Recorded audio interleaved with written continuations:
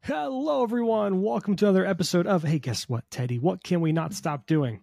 We can't stop snapping on these power couples. Valentine's Day Imbalance patch is live, and it is everywhere. There's no escaping these power duos. Some of them heralded by that Heroes. Do you remember when they did that Heroes music video? That was sick.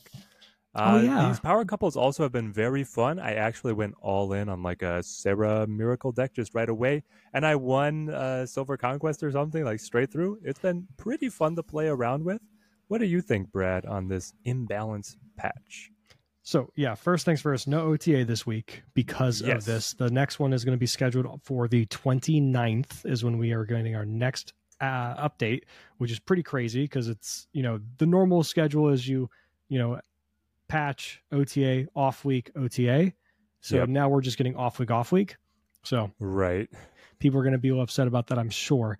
As far as the power couples, it's the Hello deck, right? People are sick of Hella. I saw someone say that they're tired of Hella, and I'm like, I barely see it, to be honest. I see it a lot. I see Destroy.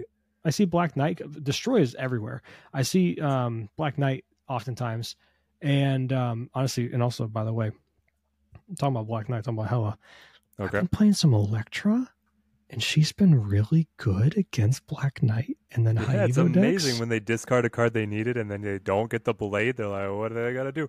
I was trying with Killmonger just in some like a good cards deck that was okay as long as I could play it at the same time that they're playing Lady Sif. Yeah, Electra hits just a little bit harder. Honestly, Electra at 1-2, I didn't like the way they did the change, but the card is playable now. I agree. I hate to say it. I would rather it be bad and they change it again. But as it is playable. But yeah, so I don't think Hell is a problem. It's too RG focused. Same thing with Lockjaw. The amount of times I've lost because of Lockjaw sucking, or I've won because my Lockjaw sucked, or Hella sucked, or whatever, is probably the same amount that I've, my opponent's won or I've won, right? It balances out. But anyway, the power couples, I don't like it. I'm going to say right off rip, I don't like it for a specific reason. I think it's interesting. I think it's a cool idea. I like the idea. I don't like the execution of the fact that it's in a conquest and in ladder, because when I'm streaming and I'm trying to test different decks and stuff like that, we're going through lines and everything, trying to think of what our opponent's going to do. It's really hard to rewire your brain to remember what all the power couples are, and then just be like, oh yeah, they're going to play, whatever, like Scarlet Witch in this deck. Cause I never see Scarlet Witch anymore, for example. So I don't have it on my mind, and they take away a limbo, or they change the location to hurt me when I was doing a Cerebro challenge or whatever. Yeah.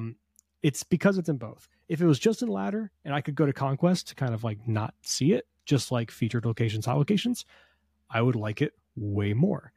I will say, I do think this is them testing the waters for a mechanic in two ways. One, and I think it is a brilliant mechanic. This is truly the first time we've seen a new mechanic in Snap since the game released.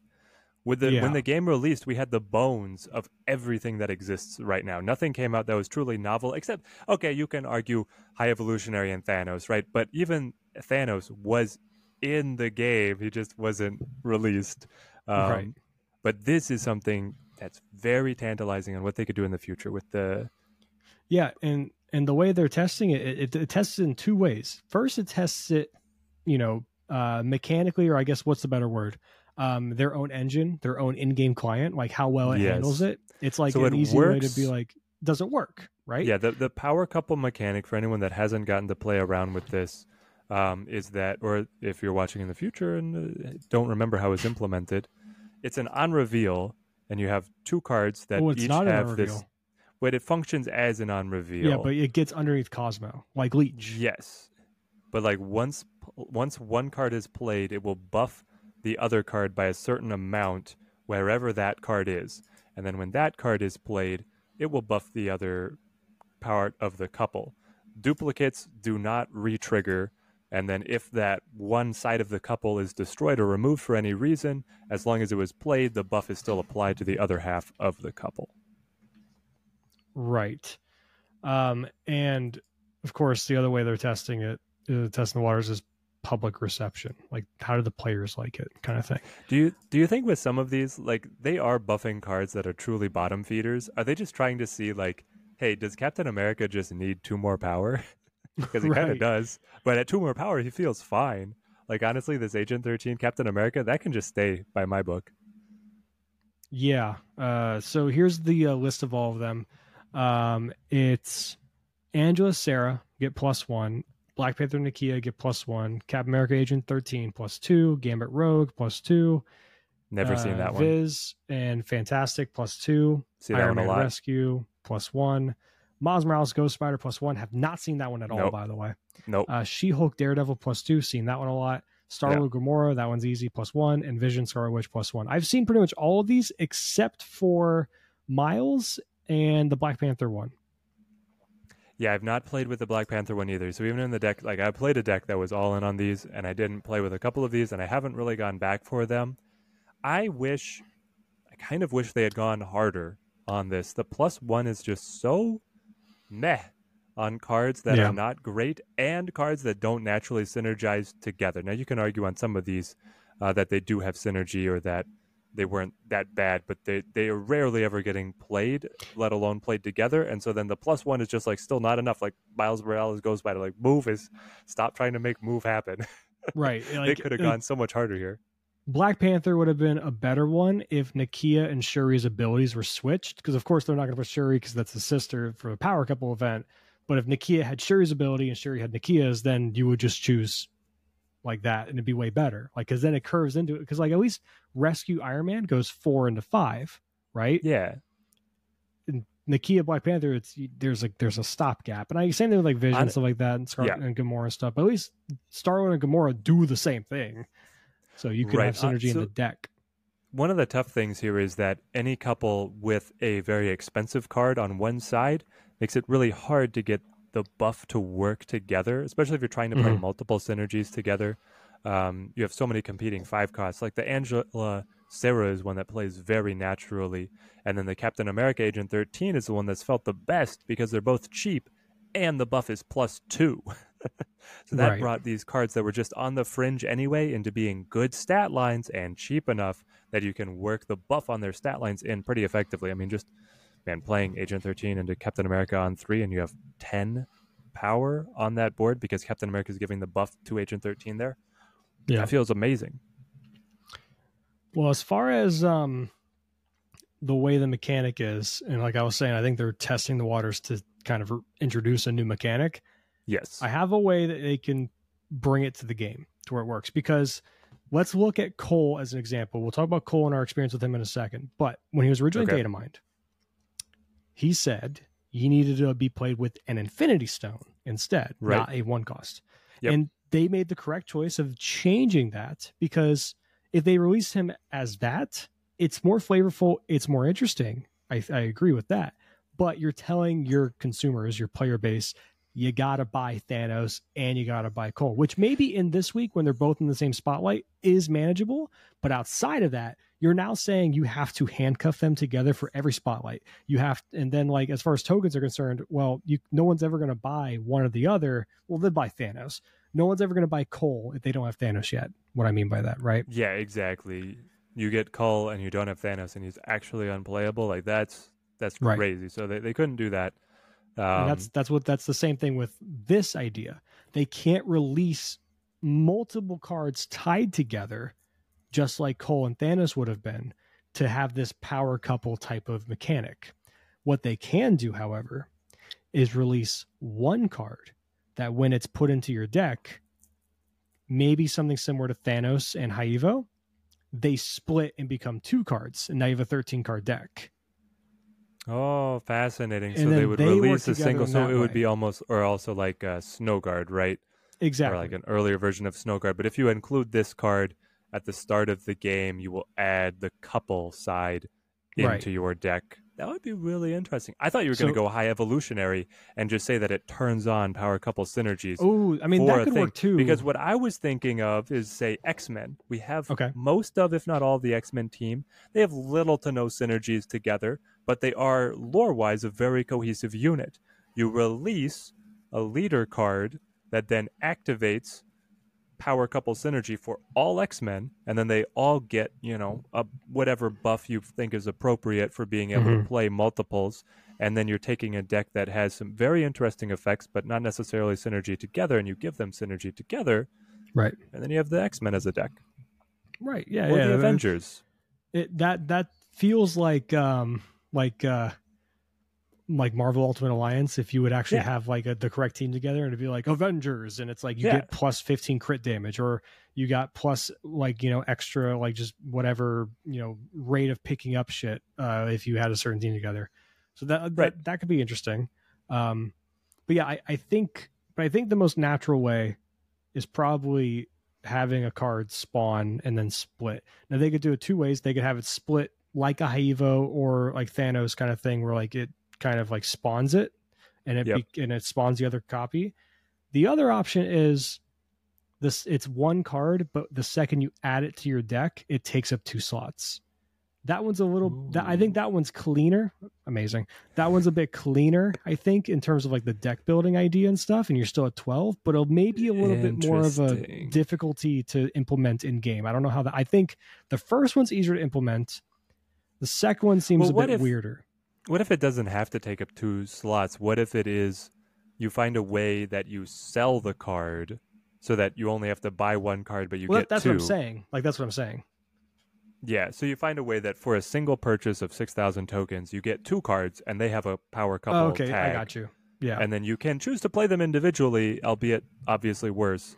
But you could also just play them together, and then the rest of the deck builder and user interface would just stay streamlined. I think from their perspective, though, as much as I would like it to be the second or third options that we've stated, I think the first one is the most natural and makes the most sense from a game mechanic perspective, because the other two might be just confusing to players.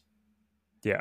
Because if you tell them you can go buy this card and it gives you 2 cards, that might be weird for people to understand. Whereas if you just tell them at the start of the game on this card text, it like a copy of this card is shuffled in, and then you have the next thing of when either one are played, the other one gets plus whatever, right? Yep. That one is a bit easier and more palatable for people because you have cards that do that kind of in Thanos and Haivo. There's a building block, Right. But that's what I think. That's what I would expect from them to implement a card like that. That's what makes sense in my brain. I don't think there's really any other way to do it that makes it both make sense flavorfully as well as commercially, I guess, and how you sell it. But I don't know. What is your character choice then? And remember, it doesn't have to have a romantic theme. It can just be any kind of super duality. Like, is it going to be Wanda's kids? Could they be released as this kind of power up each other's? Yeah, and Speed is the other guy, right? Yeah, that was my initial thought. There's also North Star. We've mind melted. We are on the same page there. There's also North Star, I think, is their name, and something else. Oh fuck, what is it called? Also, it could be twins. Outside of that, I'm pretty sure, aren't they twins? Aren't the kids twins? Yes. Okay. Because Marvel loves the cliche of Wanda was a twin, so she had twins. It's like it's perpetuating. I mean, there was a story that went around like when I was in high school. I feel like there was a twins, like twin brothers and twin sisters. They married each other's siblings, right, and they all had twins born. And then genetically, their kids would be siblings, they're officially cousins. They're legally cousins, but they're genetically siblings, right? Is the idea because they were and I'm just like, this is because all the twins looked exactly the same too. So I'm just like, this is the worst experience ever. How do you know who's who? And I'm sorry, you don't. Side note, for those of you that are parents or like anyone that's a parent to two twins, and they're like, I can absolutely tell them like perfectly apart. When they're infants, I doubt it. I'm sorry. I just kind of doubt it. I feel like you think that people get mixed up at one point. The name changes. I think over. Once you reach a certain age, and you start to be able to speak for yourself, you say, "I'm this person. I'm this person." Then you're definitively those people. But maybe it's swapped a few times along the way. I'm just saying. I don't think it's very. Oh man! Like I find it hard, unless it's Also, shout a out boy to the and a parents, and I've met plenty of them. I have no idea how this happens, but twins that are named similarly, it's like really y'all didn't Aiden have and a different Braden. name. You're like didn't have the creativity to come up with a different name. You're like just a different vowel sound within the same Right. name. Like that's gonna be terrible. Or just put a different letter in front. Yeah, that one. Tim and Tom, baby. Let's do Man. that. So stupid. We do know. I mean, if they implement like what I said earlier of like an Avengers or an X-Men power couple tag, that could be just like outside of normal card releases, and I think would be fascinating if they try and implement this through a normal card release avenue. We're looking at least 3 or 4 months out at this point because of the data mines that we've seen have not hinted at this at all. So it could even be tied to the new game mode. They're talking about trying to theorycraft by the end of the year. There could be a separate mode that really capitalizes on lore-friendly team synergies, and that becomes just its own thing. We don't know. Let us know in the comments what you might be most responsive to, and we can try and signal amplify up to the devs, because the devs have been very responsive to the community. Maybe this is something where we can shape a little bit of Snap. Well, before we go on to our big portion of the show, let's talk about ranking. Yeah, we're going to be ranking some cards, by the way. We alluded to this last week when I was saying I believe Omega Red is now number 9 and Miss Marvel is probably number 10 for top 10. We're going to go do the top 10 after this. But we've also just decided, you know what, let's take it one step further. Let's do a tier list of all the cards. Now, today we will be starting with starter 1 and 2 as far as the series go. Yep. And we'll do those. And then you'll watch this tier list grow and grow. Next week we'll do series 3. And the week after we'll do series 4 and 5. And then probably imagine we'll have to do greatest hits to put the S tiers against each other. Yeah, we'll have to, once it's all said and done, please don't yell at us about order within the tiers as we go. We'll do that probably the last episode that we're doing this. So probably the third one or fourth one. What is the creme of the crust? Right. Yeah. And is Cull Obsidian the creme of the crust? I think he's been great. He has been great. He has a lot more homes than you would think. Then just beyond, does he go in Thanos and does he go in Zoo? I've played him in decks that, like, here's my thing. Just like Zabu, where I say you typically want minimum 3 4-drops to make the most use of Zabu, I think you want minimum 3 1-drops to make him as consistent as possible. Of course, if you can play a deck with more than that, that's fantastic. But I think if you just have a deck that naturally plays 3 1-drops and you just kind of, the deck does whatever it wants from there, that's enough. It doesn't have to be a Zoo deck. Like like I was playing just Nebula, Zero, and Electra in a deck with Zabu that was running Atuma, this card, and like some other, like Shang-Chi and like Super Giant kind of thing. Yeah, I was gonna say, like, Nebula, when you want to play armor anyway with Cull, is perfect. That's just like lock that lane up, baby, for very cheap. Ooh, and another one I did, and it was a cool idea, and I loved it. Some need some more fine tuning, right? But you know what's another deck that wants to run 3 1-drops? I mean, High Evolutionary is this? Exactly. So that's what I did. Yeah. I did High Evo, but I did the A-Bomb version with She-Hulk and Scar instead of Big Hulk. And Daredevil? We did not do Daredevil. We plus did not 2, baby, plus couple. 2. Yeah, we didn't do the power couple. But it worked really well. Now, I felt like maybe Scar was a bit too much gravy on top kind of thing, you know, like it was, it worked sometimes. Other times I was like, I'm just not playing the Scar. Like it was really hard to get the nuts where you can get like all of them down in a game, like all the big ones, Cull, A-Bomb, She-Hulk, Scar. It's really hard to get all 4 down. Yeah. But if you can get 2 of them down consistently, which Scar was, I think Scar is relevant enough in the deck, because if you get Cull sitting down on 4, then you can get Scar down on 5, and then, you can have a bomb or whatever. It just fit. It worked great. It did Luke Cage hazmat stuff too. It had the thing in it. It was focusing on like the affliction style of it. It felt pretty good. It's not quite there. To have to play with it. Maybe Scar's not the play, and you just do one other lower cost thing to really help with that affliction idea. But otherwise, I was very pleased with the results. Just cross your fingers. Mobius is not real. He can't hurt you. Right. Yeah, we've gotten hosed by Mobius a few times trying that on stream. It happens, but I mean, Black Swan suffers the same thing. No, yeah, she definitely does. I think that Mobius is in a he's hit a sweet spot now after having been just everywhere. Now he's in a good spot. So because there's a genuine cost to playing him because you lose tempo as a 3/3. I've been thinking about Cull, and I'm like, he's in very much a sweet spot as well. Like, I definitely don't think he needs a buff. If anything, it's a nerf. But I wish he was a 9. A card like this. The 9, does it make it better, though? Aren't you on the side of 9's better than 10? I am. Yeah. If it could be a 9 and avoid the Shang, it makes it incredibly effective, though it does lose the synergy with Scar then. Right. So you have a little bit more trade-off now than before Scar existed. Before Scar existed, it was like just a blanket. Obviously, is better as 9. If it came all the way down to 8, are you unhappy? Well, at that point, it's directly competing with Crossbones, and I would still argue it's certainly better than Crossbones. Yeah. It's now, also let me ask kind you of this. Directly competing with Gladiator? Or Zebra plus Gladiator together? No, Gladiator being a 3 cost will make him by default better than Cull, even though Cull, like the costs are two different things. One, you need Cull to be able to be played alongside a 1-drop either at the same turn or have a 1-drop already established, and you have to play it in that lane. What if they took away the same turn thing? Then he's significantly worse. The amount of times... But is he still playable?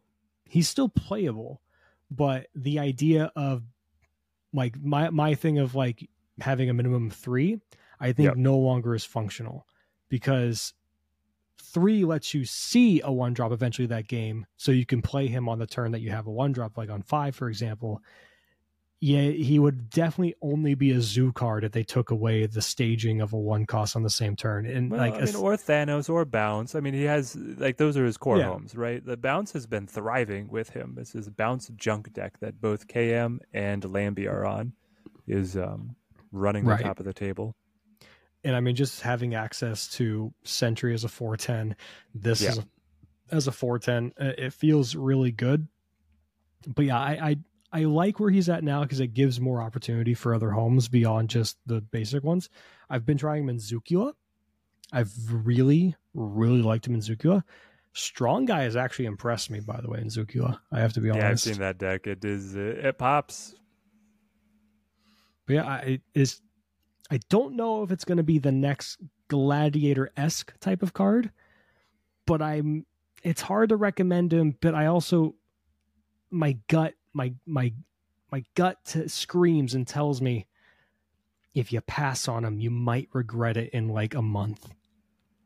No, yeah, like I think that's he's definitely the vibe I get from him.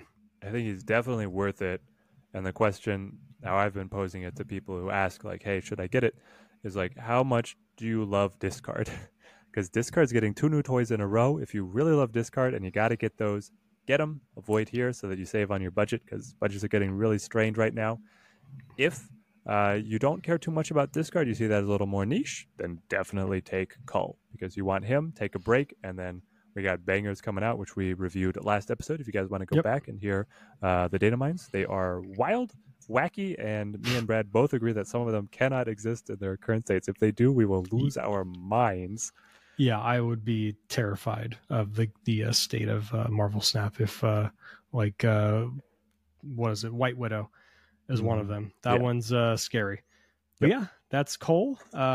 Hopefully you're able to pick him up. And also, by the way, to piggyback on Teddy's point about how much you like discard, right now with his current stats, the way he's played, he's a 4 cost, interacts with Zabu well.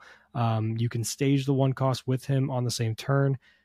It makes him way more flexible in what decks he goes in, where discard decks are just the only ones really playing these other ones. We'll talk about Corvus next week, and I've already said I think he's a good ramp deck with like Hell as a top end, but Otherwise, Yeah, I was going to ask, is it Corvus next week or is it Proxima? it's Corvus. right? Proxima's the week after. Cool. So, all right, moving on. Now, Teddy, if you could be so kind, because of course, there is one list here. Also, let's first off this S, A, B, C, D, F. Do we think there are any F tier cards in the game? Let me ask you that first. Is there a single F tier? Like F is you need to hit the panic button. It is so bad. It needs a rework. It needs a buff. It needs anything. It is unplayable. It's very, very few. I think that the developers have done a pretty good job of keeping almost every card functional, at least in some world, especially with some of the revivals recently of High Evolutionary, breathing new life into a whole suite of cards. You've got some that I'm going to probably lobby to be that low, but I imagine we're going to see a lot of C and D. Well, we're going to see a lot of B. But a good game should have it should be a bell curve, right? Yeah. The least amount here, and then it kind of it has a nice shape to it. So Teddy's gonna be the kind person here, and because this is the only list I could find that had all the cards up to date with their current stats, except for Gambit. Again, I see as a 3-3-1, not a 3-3. Electra's a 1-1, not a 1-2. But we will be able to correct that as we go. Yeah. We'll be able to make note of that. But it has at least the entire thing all the way up to Supergiant, even Proxima and Corvus, which we will just say. Snap catalog getting kind of heavy, guys. It's looking like a real card game, baby. Right. So, like I said, we're starting with the starter, Series 1 and 2 for this episode, and we're saving 3 for next week, and the week after is 4 and 5, and then the next episode after that, we will organize our top 10. So, Teddy, what is the first card in the starter pile? Whatever. Well, if we want to go alphabetical, we can go with A-Bomb. Is there any organization in what you're looking at in front of you? It's alphabetical, but hold on. Where's Abomination? I don't see my man. You got Agent 13 there. We could definitely go with her. But then there's Agatha down here. Ooh, I saw it. Bottom, down. This is gonna be there we go, by Warpath. And oh my Nebula. God, I can't see it. Yep, by Zero and Zabu. A-Bomb. Zero and Zabu. They went to the Z's and then they started over for no reason. Yeah, why? I love it. Hold on, I gotta scroll this guy all the way up. Jesus. All right, so A-Bomb, 5'9" vanilla. I think we can only talk about him with incorporating the impact of High Evolutionary. That being said, my gut says this in the High Evo deck. Push it down to B. I actually like the other version of High Evo a little bit better, and I'm not the biggest High Evo believer. What do you push too hard on A, or do you think B is? No, I think you might be right. My thinking is like just because he could potentially be a 1 or a 2-9 or even sometimes a 0-9. Yeah, that's his ceiling awesome. is very good. And again, we've said 9 better than 10. 9 is better than 10 in the sense of dodges against Shang-Chi and stuff. But I will say, if I were to rank High Evo as a deck in these tiers, I'd say High Evo, just basic, like She-Hulk, like Infinite Big Hulk with like magic and stuff, that's A tier. Yeah. And then the version A-Bomb goes in is B tier. Yeah. So I will concede B tier, and for that reason. Yeah, and he's definitely the capstone of that version of the deck, and its value really comes from the potential surprise factor that people don't see it nearly as much. Right. And with some more unique adaptations here, not many people run Luke Cage. You can abuse that. Let's go into Agent 13. We unfortunately cannot talk about her with the Valentine's Day pairing. She used to be a very desirable agent. Now I would say she's D. Yeah, I do not see this card. Yeah, I think she should be a 1-3.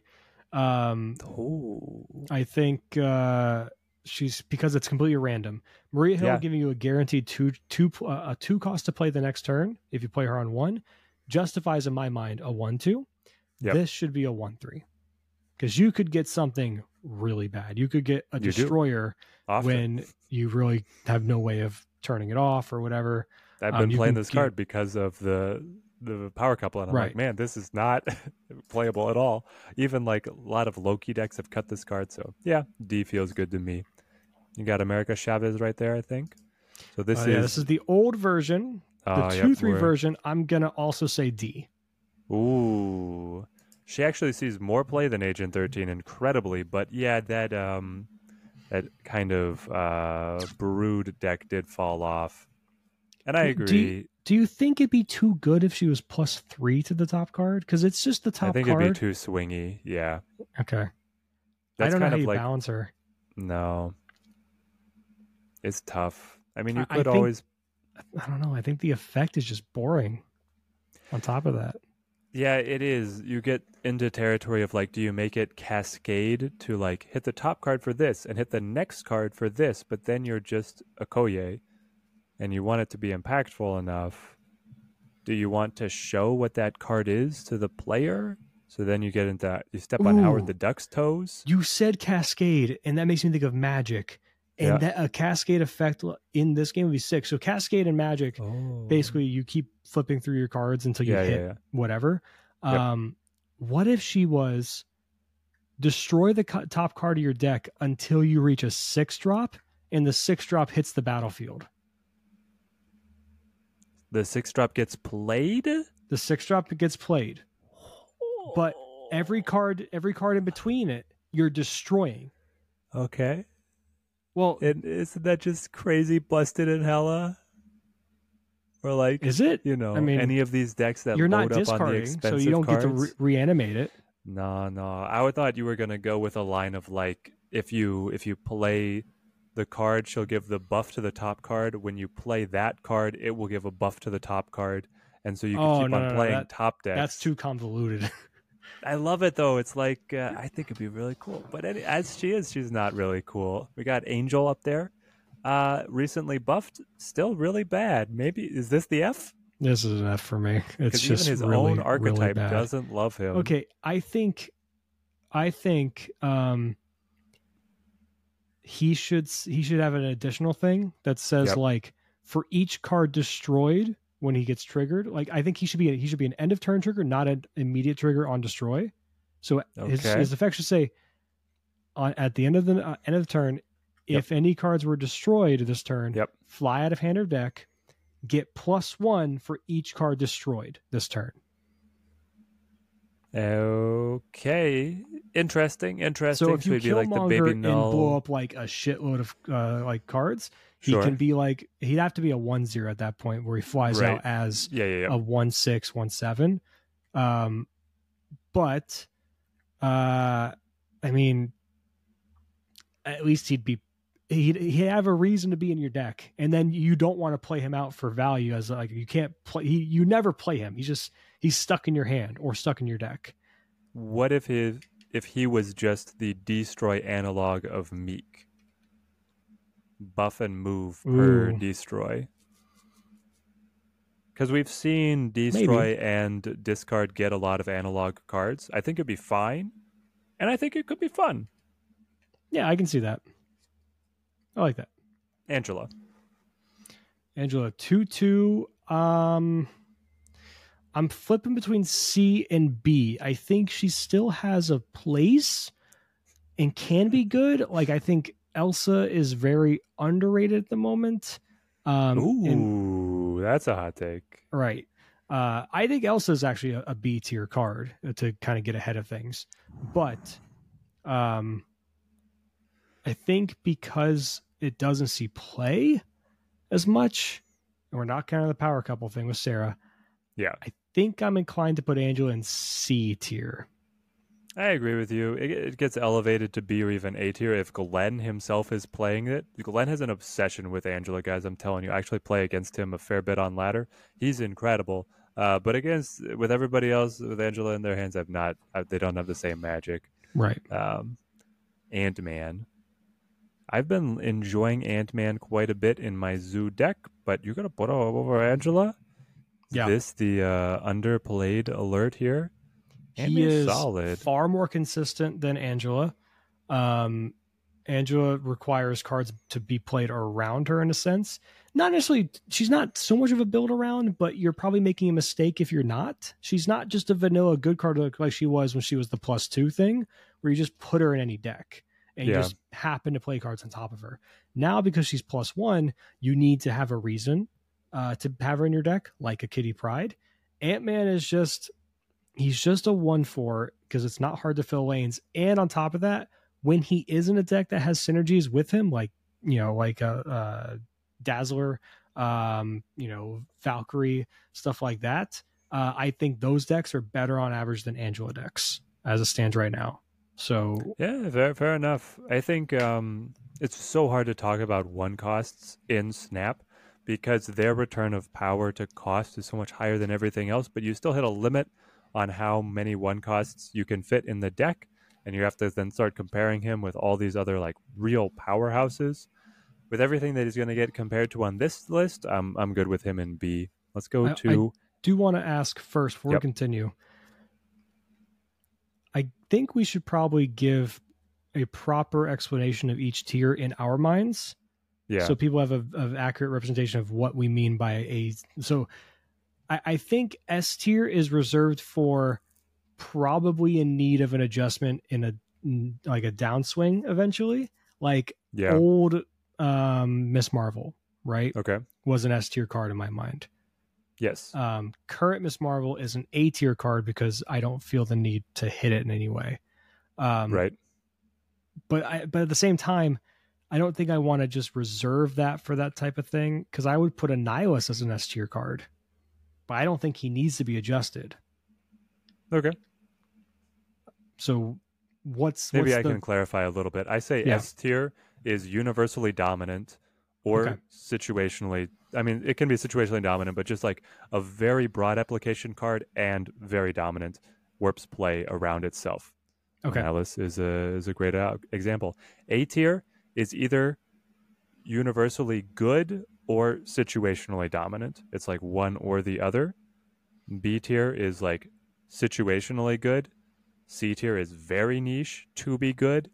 D tier is do not play. F tier is please revive, resuscitate, rework. To clarify in C and D, I would say C is just like your average cards. Like, you can do well with them, sure, they're fine, whatever. D is one of those things where it's like, this is probably where your budgetary replacements lie. Like, I don't have Maria Hill, so I'm going to play Agent 13 kind of thing, right? Gotcha. I'm not going to say you're throwing by playing these cards, but there are clear and obvious replacements and upgrades to them. Okay, yeah. There's probably going to be some of these that we pop down there that still, if you play this card, I'll snap against you just because I saw the card. Yeah. We'll see where some of these land. We'll probably agree on those as well. Okay, hold on. I'm changing F to... Oh, no. Yeah. You're a bot on snapping.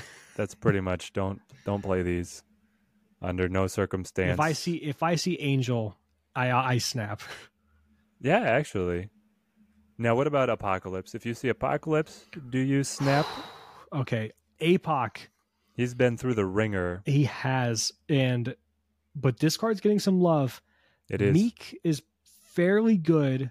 Yep. And I think in his archetype, because I mean, I think the archetype is consistently B, but he's A.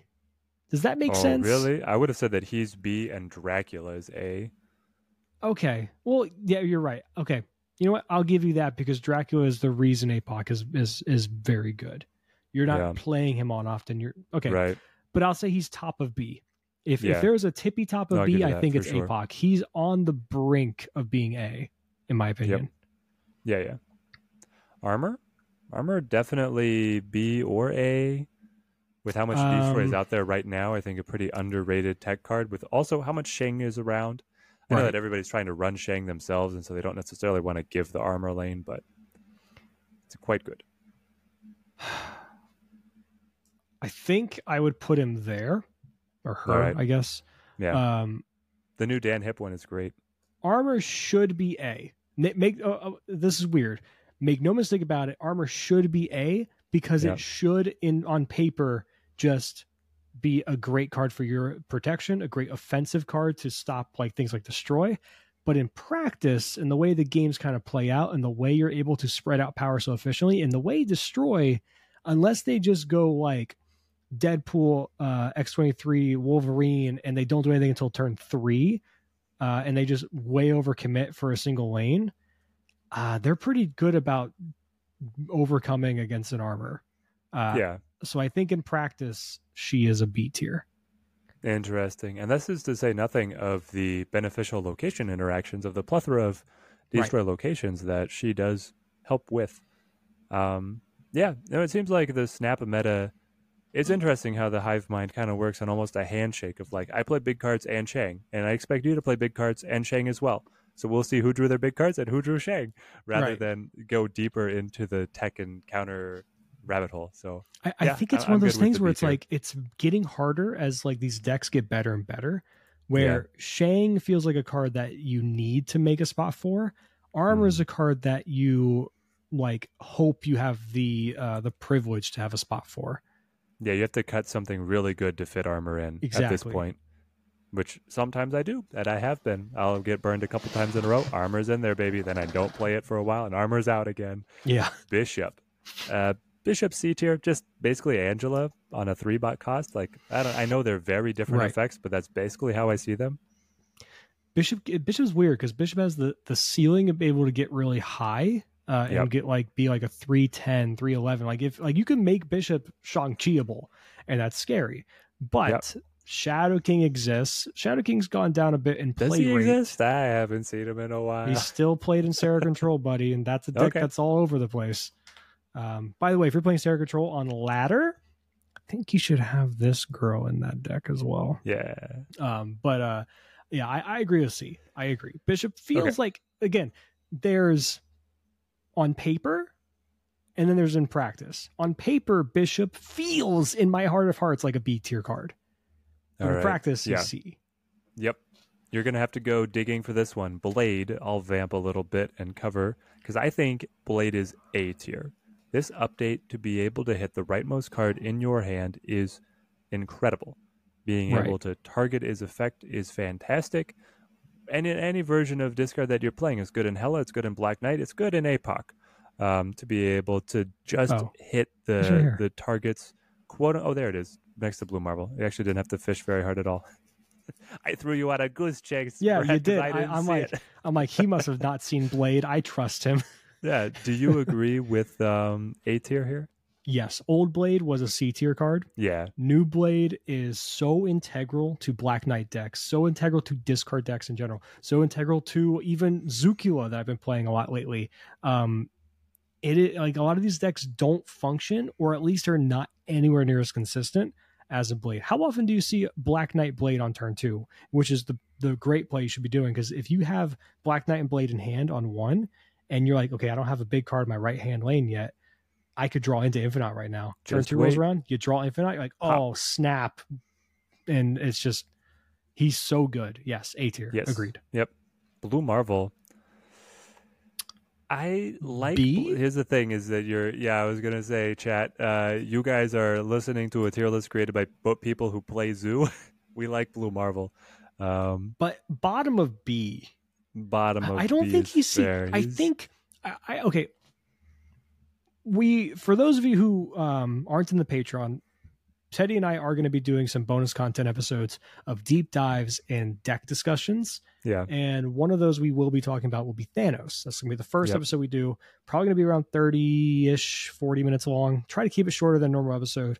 If it ends up being the same length, then whatever, more content for you, I guess. So if you want to hear these kind of things and these extra episodes, join the Patreon, patreon.com/can'tstopsnapping. And I do think people are a bit too all in on the lockjaw big stuff blob type of Thanos list. I think the classic play a bunch of stones, have Blue Marvel buff everything, maybe ramp into even Professor X on 4 with Psylocke. I think that version's still viable and kind of sneaky good. It's just the blob obsession people had when it came out. They kind of forgot about it. So, I mean, Thanos has got so many different tricks up his sleeve, but Blue Marvel is just a great... That's not even talking about the ongoing version with Spectrum, too. Yeah, Blue Marvel is a very good, consistent stat line if you have a low curve deck and if you have anything that's going to spawn multiple tokens. That kind of board fill puts him at a very efficient cost to production. But then the sneaky wins here are that he can lend power to locations that you fill up early. And having the freedom to fill a location early, but then still add power later as needed, Right. is what can really unlock those decks with some play patterns that people are not able to counter. So that's where I'm going to put him up in B rather than down in C. I know that he's pretty niche, and part of this is my own deck choosing bias, but I have had great success with my Blarvel. I also still run vanilla Blarvel. I do not have a variant yet, Brad. You don't have a variant at all? Yeah, You didn't even get the zombie one? No, I didn't buy the zombie one. Man, I have the zombie one, so I run that, but I have like Nice. 4 other variants. All right. Well, now speaking of a card that I have a killer variant for, but I never play, Bucky Barnes, baby. I've got the Midnight Suns Bucky, the Hanged Man. He is so hard to fit. Even Destroy's cutting this guy. This one's so tough because the card itself somehow is good, but it doesn't play in Destroy. I don't understand. Whenever I think about it, like I don't understand why I'm not running Bucky, and then I try to run Bucky, and I'm like, yeah, I'm going to cut Bucky. See. I think he's bottom of C, top of D. I will give Yeah. you C though, but he's bottom of C. You think if they made him a 2/7, Yeah. think that'd be good I think enough? he's right on the edge of kind of making. Destroy just has a full arsenal, right? They have so many cards. Yeah. And the play pattern now is really like you want the bodies that buff themselves or regenerate for Venom, not these I destroyed you and then I got rewarded in a different way. Sabretooth is going to come up at some point in here as well. It's going to be in like a tough spot with Bucky, but I'm pretty good with this. Cable, 3/4. Draw a card from your opponent's deck. Yeah, once Loki cut Cable, it was like it's over. Because he was no longer a 2/2. A 2/2 Cable and Loki specifically was nice. Yeah. I don't hate a 3/4 Cable. I've liked, like, he's felt good enough in decks where I've played him, but you're not playing him in Loki anymore, so where are you playing it? I don't think this is an issue of the body and the effect being a problem, where maybe he could be a 3/5, but I think it's a very strong effect because you're stealing the card. No, I like 3/5, yeah. He doesn't have a home. That's why he's D tier. Well, it's that Coulson eats his lunch because the decks that would play him want card generation, and Coulson does double card generation. If Cable could take 2, maybe you have to bring his power way down, but yeah, he has to be like a 3/1. Then we're talking, right? I can play either Coulson for power and 2 random cards, or I can play Cable for no power but your cards, and Mill then becomes like at least something. What if he was a 5 cost and he said not the top card but the highest cost card in your opponent's deck? Oh, so it's like wouldn't it be like a white queen, but you take it from the deck instead of a copy from their hand? Yeah, and you steal it. Yeah. So they don't have That'd be pretty sick. And that's their turn 6 play potentially.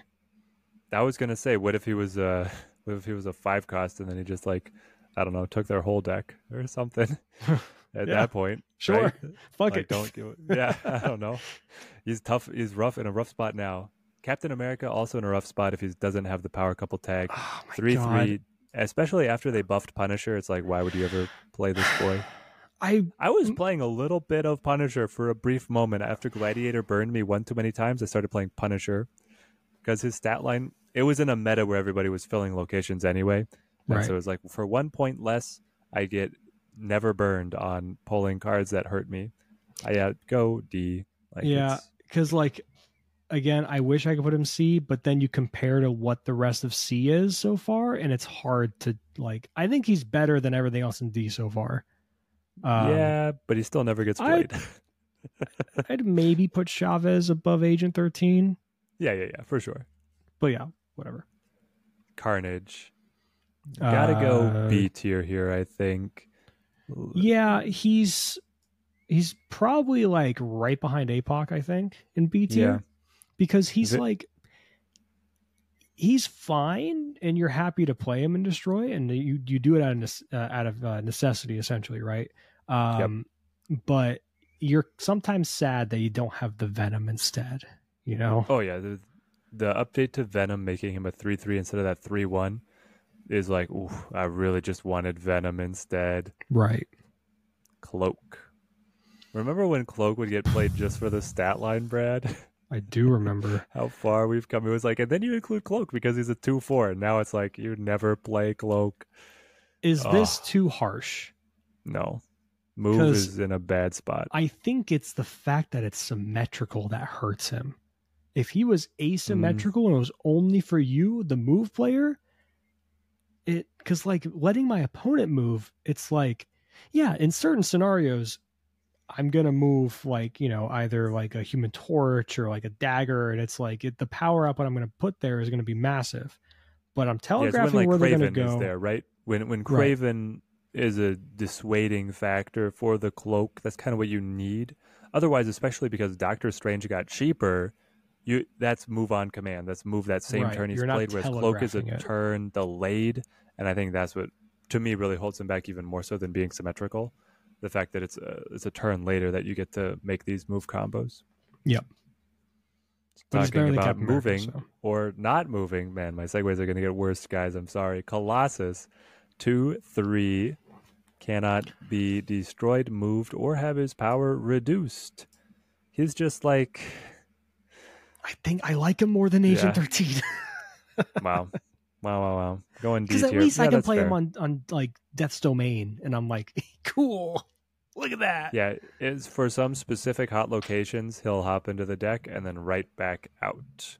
How would you fix Colossus? Because I think his ability is good. His ability is actually really good, but it's just the body is so unimpactful. His peers at 2 costs are just like, for the stats that he's providing, you could just have Jeff do the same thing he's going to do. The only difference is I have to play Jeff in advance. But then on top of that, Jeff gets into other locations like Sanctum where he doesn't. That's literally what it has to be. He is Jeff, but in an inverse of ability, he has to be playable everywhere. Right.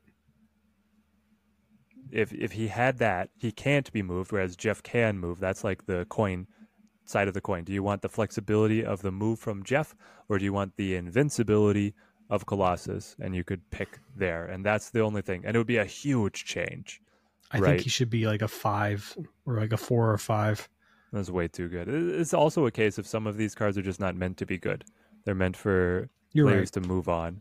And Colossus is unfortunately one of them, especially for fans of him as a character, which, that's how it happened.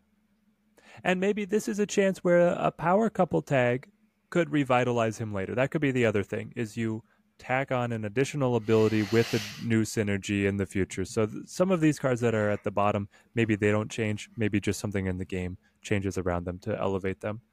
Cosmo in Evergreen, in some metas, would have been S tier. And has somehow, without being changed himself, I think has dropped all the way down to B. You going A? I have him in C. You have no way. Okay, you cannot put Cosmo in C tier. You have to at least put Cosmo in B tier. The good doggo, you're not doing this to our boy. I love Cosmo. I love Cosmo. No, you're not showing it, Brad. Hold on. I love Cosmo. I've been playing him a lot lately in a lot of different decks. Because I've been trying out a lot of Destroyer decks. And of course, Cosmo is a great boy with Destroyer. And a lot of games That's your problem. with Destroyer and Armor, I won a lot of games, not from playing Destroyer in my cards, just from denying my opponent on reveals or armor for whatever. Thank you. With that being said, I think the game of Snap is starting to move a bit beyond Cosmo in the sense that him being a 3/3 is what hurts him. I think it's time for a 2-cost Cosmo. Because look, Cosmo's not a global effect. Cosmo's not a global effect. Right. So theoretically, it doesn't need to be tied to a 3/3. Also, a global effect Cosmo would be broken. That'd be horrible. No, please, game. never. But a 2-cost Cosmo puts it in line with armor, 3/4, like a single lane kind of thing. Yeah, I think we're at that point. Like again, wild. Even with Hela everywhere, even with Destroy everywhere, I never sit there and go like, it's time to bring out the Cosmo. I just think I'd rather bring out Shadow King or Shang-Chi just to deal Mobius. with what they That's do. the thing, or is you could Mobius. just play another like control 3/3. Yeah, More Mobius's people global seem to. effect. Cosmo, you have to snipe the correct lane, and they can just play the honor reveal in a different lane, right? And 3 is such a hard point to be able to like, 3 is it's early enough to where you might miss, and they haven't established their Wong yet, for example. But then holding him late to be able to snipe the Wong and wait for where they play it, the 3 makes that awkward. A 2 would fix that idea a lot. It makes you establish a lane early of like, you can't do honor reveals here, and I'll force you to pigeonhole over there, or you can hold it and snipe a card later. I think it's time for Cosmo to be a 2/2. Wow. All right. I will entertain that Cosmo could be buffed and it could be good, but let it be noted that I would rather see him in B tier. Cyclops 3/4. Let's move, X-Men. Remember when the only time you would see him is when you typed move in the game, and then he would randomly appear because of his flavor text? Right Now he's actually very good with high evolutionary. I mean, you got to go A tier. Now this is I of course think, with the caveat, has to be with yes, high evolutionary. It's that version of the card. If you're playing him without, don't. Have you considered not? agreed. He's not good in Patriot. He's Nope, not good he's on not his good in own. Surfer. Or Surfer. I played him for the briefest moment when Surfer was so broken that you could play Patriot Surfer together, and that was brilliant. Right. Yeah. The deck was so straightforward. I mean, you still Eddie could, Wife but was the reason smashing. you would now is doing the Iron Lad, Brood, Absman stuff with Forge. Not him. And you'd still stay away from the Cyclops. Deathlock. Right. 3/5. I'm gonna be able to destroy your other cards here. Deathlock been a little bit of a resurgence, I must say. Little renaissance for him, putting him up there with Carnage. Yeah, I think same worse tier than but Carnage. lower down. Yeah, that's fair. Because I think Carnage has the ceiling. Again, it's a 2 cost, easier to weave in the stuff. It's really good on curve as well. So is Deathlock, of course. That's why it's in B tier. But I'll put it this way. If that Venom change that they teased, where Venom becomes a 4/5 happens, Deathlock might be right next to Carnage or even above Carnage, because now he's the definitive 3 cost destroy, but he's competing with Venom. If I have a hand with That's Venom and Deathlock in my hand, Venom change feels like I feel the same about Venom as I did before the change. Now, obviously, you bring Deathlock right. Even way more in with Nimrod tricks, but yeah, the curve is very straightforward. Right. But again, because Deathlock is competing directly with Venom, makes him feel worse in that sense, because you're always choosing Venom over that. And there are certain times where, if even on 3 and you have Carnage and Deathlock in hand, you might be playing the Carnage with a 1-drop or something instead, because you want to keep that Deadpool going or establish the X-23 to make a better turn 4. Oh yeah, but I mean, you play the Deadpool, you eat him, and then the next turn you play Deadpool and Deathlock, and then you play bigger Deadpool and Venom, and then you win the game because you're Destroyer. Destroyer just is allowed to do this while nobody else is. Anyway, Devil Dinosaur, 5/3, one of the most changed cards in all of Snap, still reigning supreme. Oops. I mean, you gotta go. Do you go B tier or do you put him up in A? He's in some of the very best decks, right? He's in Loki. He's in Thanos, like the most meta versions, but he's so vulnerable to control that he himself doesn't feel like the best. He's like the plan B for both of those decks. Correct. But he's one of the best plan Bs in the entire game. True. His stat line is insane, guys, what he's able to do for 5 cost and then let, like, quote unquote, no downside to you. If you're looking at, like Doc Ock 5/10, but you're pulling cards, you're looking at these other cards that are barely over exchange. But yeah, you're telling your opponent, like, honestly, if you play Devil Dino on 5, you're kind of just ignoring that lane most likely for that final turn, and you're like, deal with them. I'll go over here. Right. You play your Shang, and I'll play my power cards elsewheres. Yeah. Doctor Strange 2/3. He's like a good move card. The problem is that move is so bad, he's also bad. And the fact Yeah, that he only moves the highest power card, I always thought that I would be so big brain that I might be able to play some funky dodges of the Shang. That's never panned out for me. So I think C is totally fair for him. I mean, I'm trying to think of comparatively, right? Yeah. Because you look at Cloak, I do think Cloak is better than the cards behind him in D tier, but I don't think Doctor Strange is on the same level as Cloak. I think it's a Yeah, I'd step move him. above. Yeah, for sure. I have seen like that. It's basically the Phoenix Force deck. It makes some good use of Doctor Strange. Right. I've seen some very clever like move out of armor or Cosmo restrict, and it's like a get out of jail card to still let them hit their combos. So he's got some applications and can be quite fun. Also, very fun animation.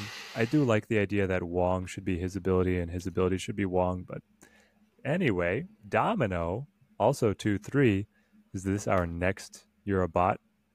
I'm snapping. It is the card that I snap when I see it, so I think it is It's down better there. than Angel.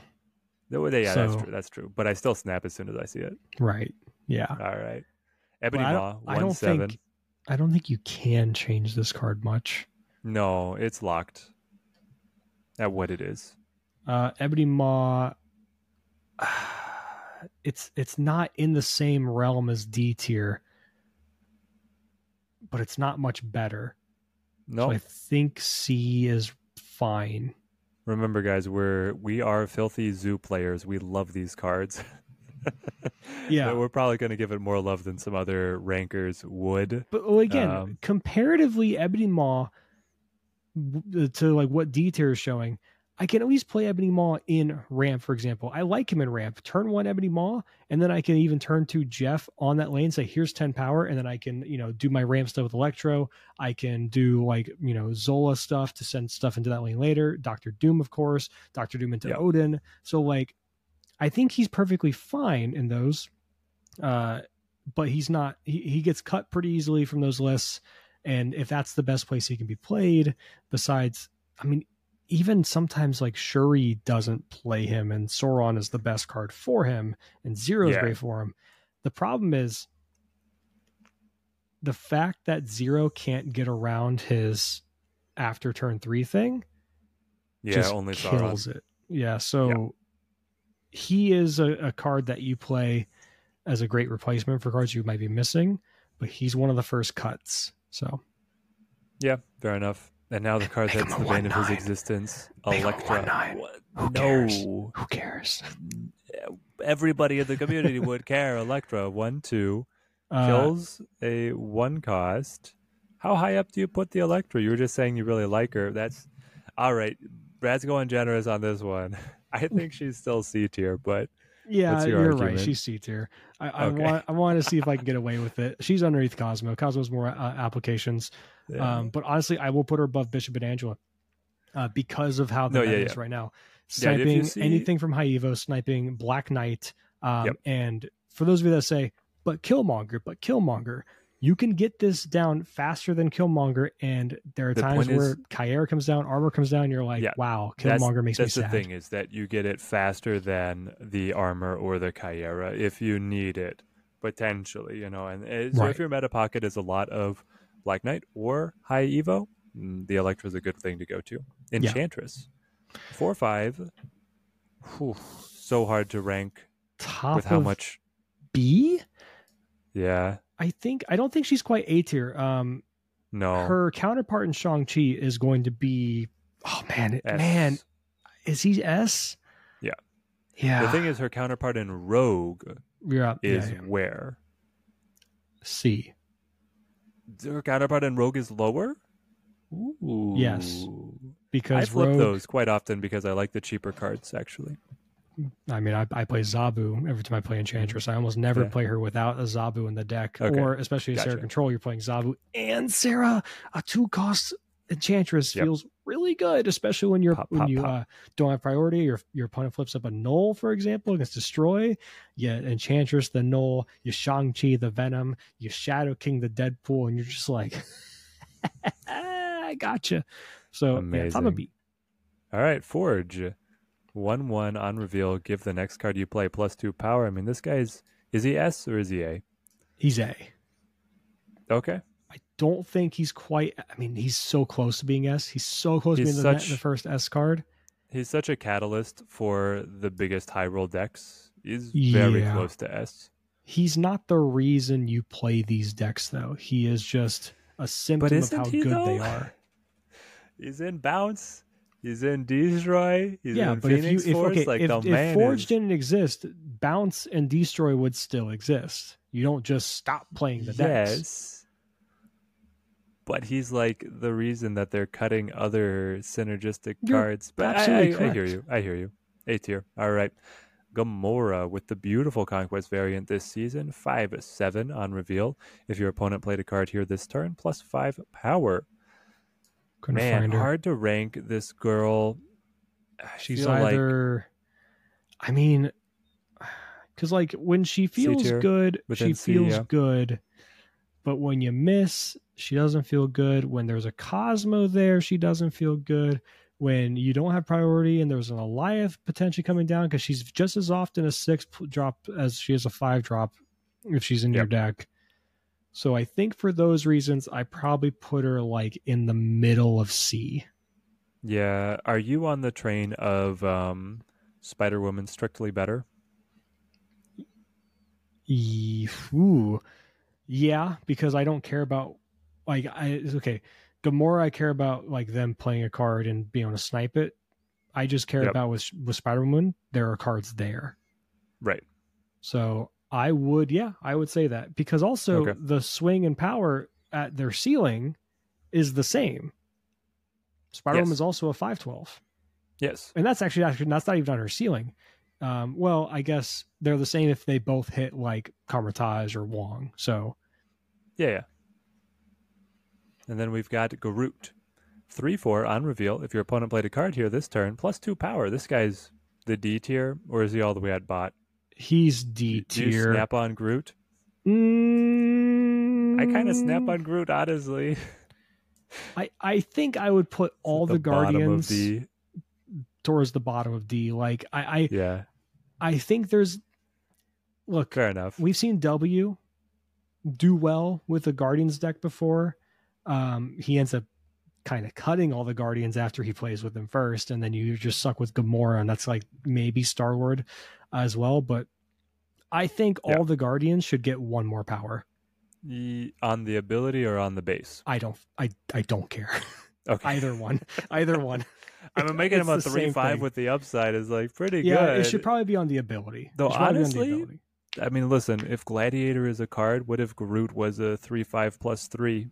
Make him get that 3/8. I mean, it kind of leaned into the heart of Snap, which is that guessing on the simultaneous turn. Maybe that's too oppressive. I mean, somebody out there is going to say why immediately that's broken, but on its face, it's like, listen, they're letting other cards at crazy power levels for the same cost go. Right. So, Hawkeye, 1/1 on reveal. If you play a card at this location next turn, +3 power to himself. A new bounce mainstay. Hawkeye's been very fun. Do you go B tier or do you go all the way up to A? I'm going to say B. I'm going to say probably in this area.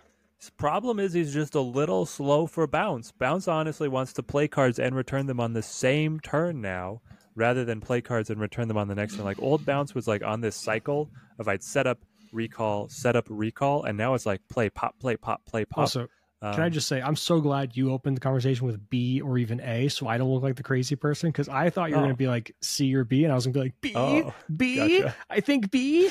But you went straight to A, so it made my B feel way more comfortable. Yeah. I love Hawkeye. I think, he's a 1/4. There's only 2 1/4s in the game, and they're right next to each other. Amen, and Hawkeye. They can go in different decks or in the same deck. I like Hawkeye. I like him. One of my favorite plays, which you know this, and that my Infomaniac deck is Hawkeye into Adam Warlock, and that so often you just draw a card and you're happy.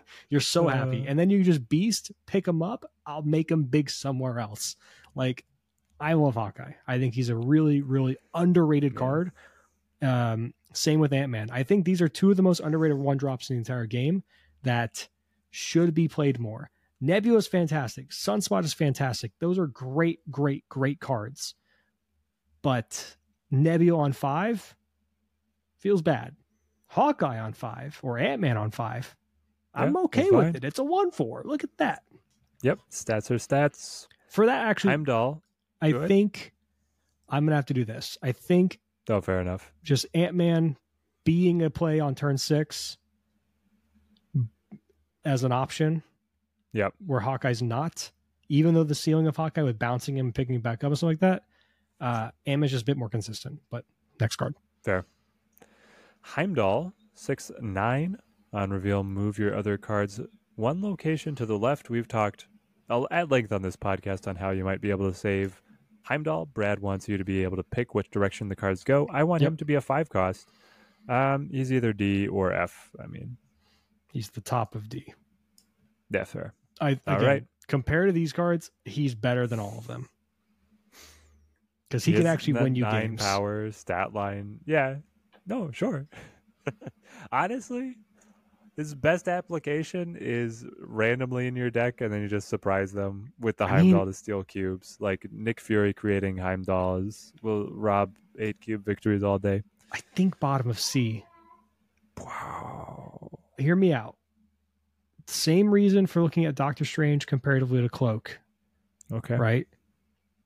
I don't think Heimdall I'm just trying to gauge if for people watching me, I'm trying to figure out what the highest rated move card is going to be. Right now it's Doctor Strange. And I'm just trying to figure out if I'm going to agree with it because I played a lot of move back in my day. Phoenix Force is probably going to be the highest rated move card. Well, yes. It depends on how you categorize that one, but it surely will be. But I think Heimdall is the epitome of an average card. Yeah. Like, I don't think he's below average. I think he's just average that you probably should not be playing, but I'm not going to hate you for playing him. Yeah.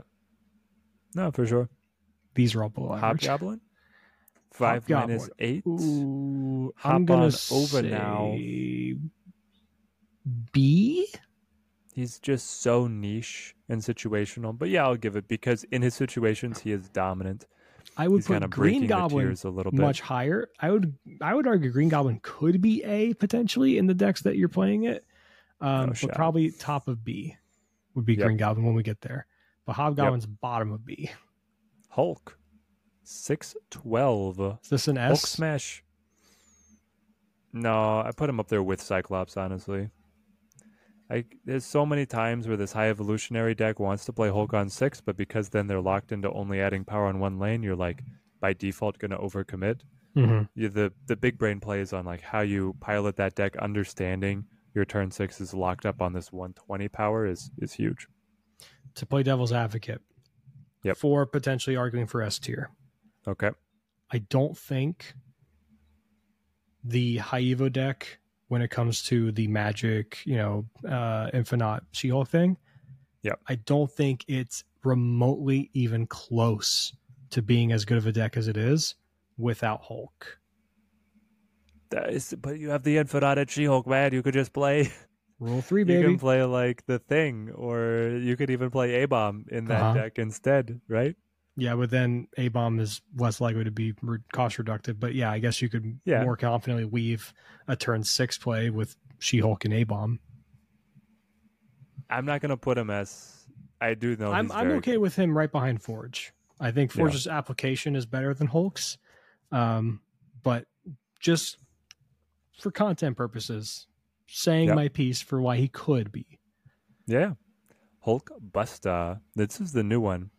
I've been so torn on where to put this guy. 2/3. He still feels really good. Just not quite as swingy as he used to be. What are your feelings, Brad, on new Hulkbuster? They have old Hulkbuster. They have the 3/4. He was a 3/5 and now he's a 2/3. It's only really a card that goes in Destroy. Like, you see it other places, sure. But... But in Destroy, it is so good. I mean, I would put it along the side of Deathlock. Like, you're happy to play it where it's solid. Yeah. And also, after consideration, I'm going to put Goblin in C tier. Okay. Fair enough. Because looking at Cosmo, looking at Elektra, I'm just like, yeah, I think that's where he lives. He's a bit overzealous, I would admit. Yeah, Green Goblins B, Hobgoblins C.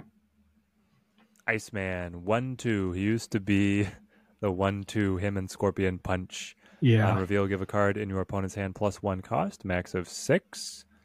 There he is, right next to Human Torch and the Infinite. I'm blind. Man, he's probably B. Because yeah, let's compare him to Electra. Is. Let's start with Electra. Sorry, guys. I was holding back saying that he's an S tier card because I love. It's just love sneaky him. how strong he is. I want him in A. I love. Yeah, gotta go B. I would kill if he was S. Okay, if he was like Ham, where it showed what he hit, S tier. Yeah, no question in my mind. Yes. But because you don't know,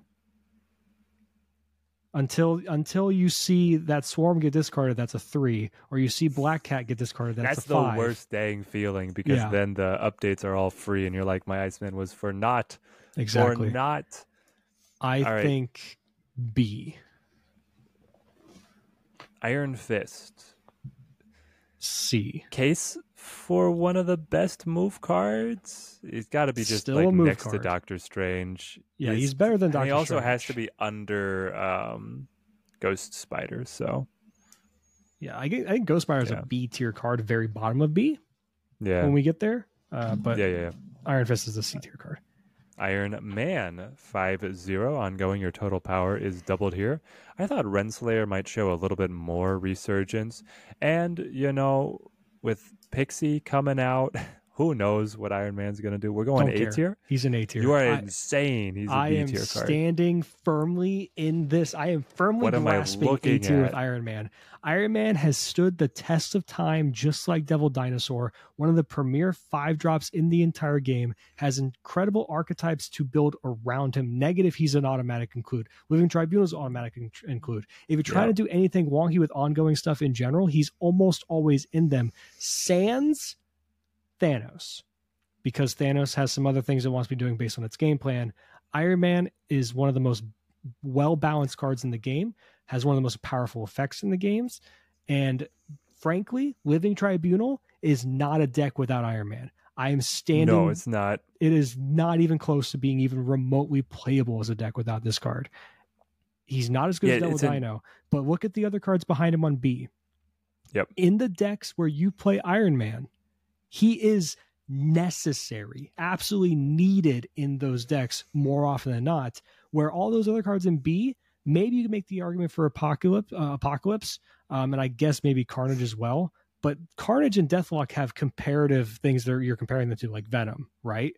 Or Null, Death, like all these other cards are really important. Iron Man has no competition, has nothing like him. There's no other option. There's no substitute for Iron Man.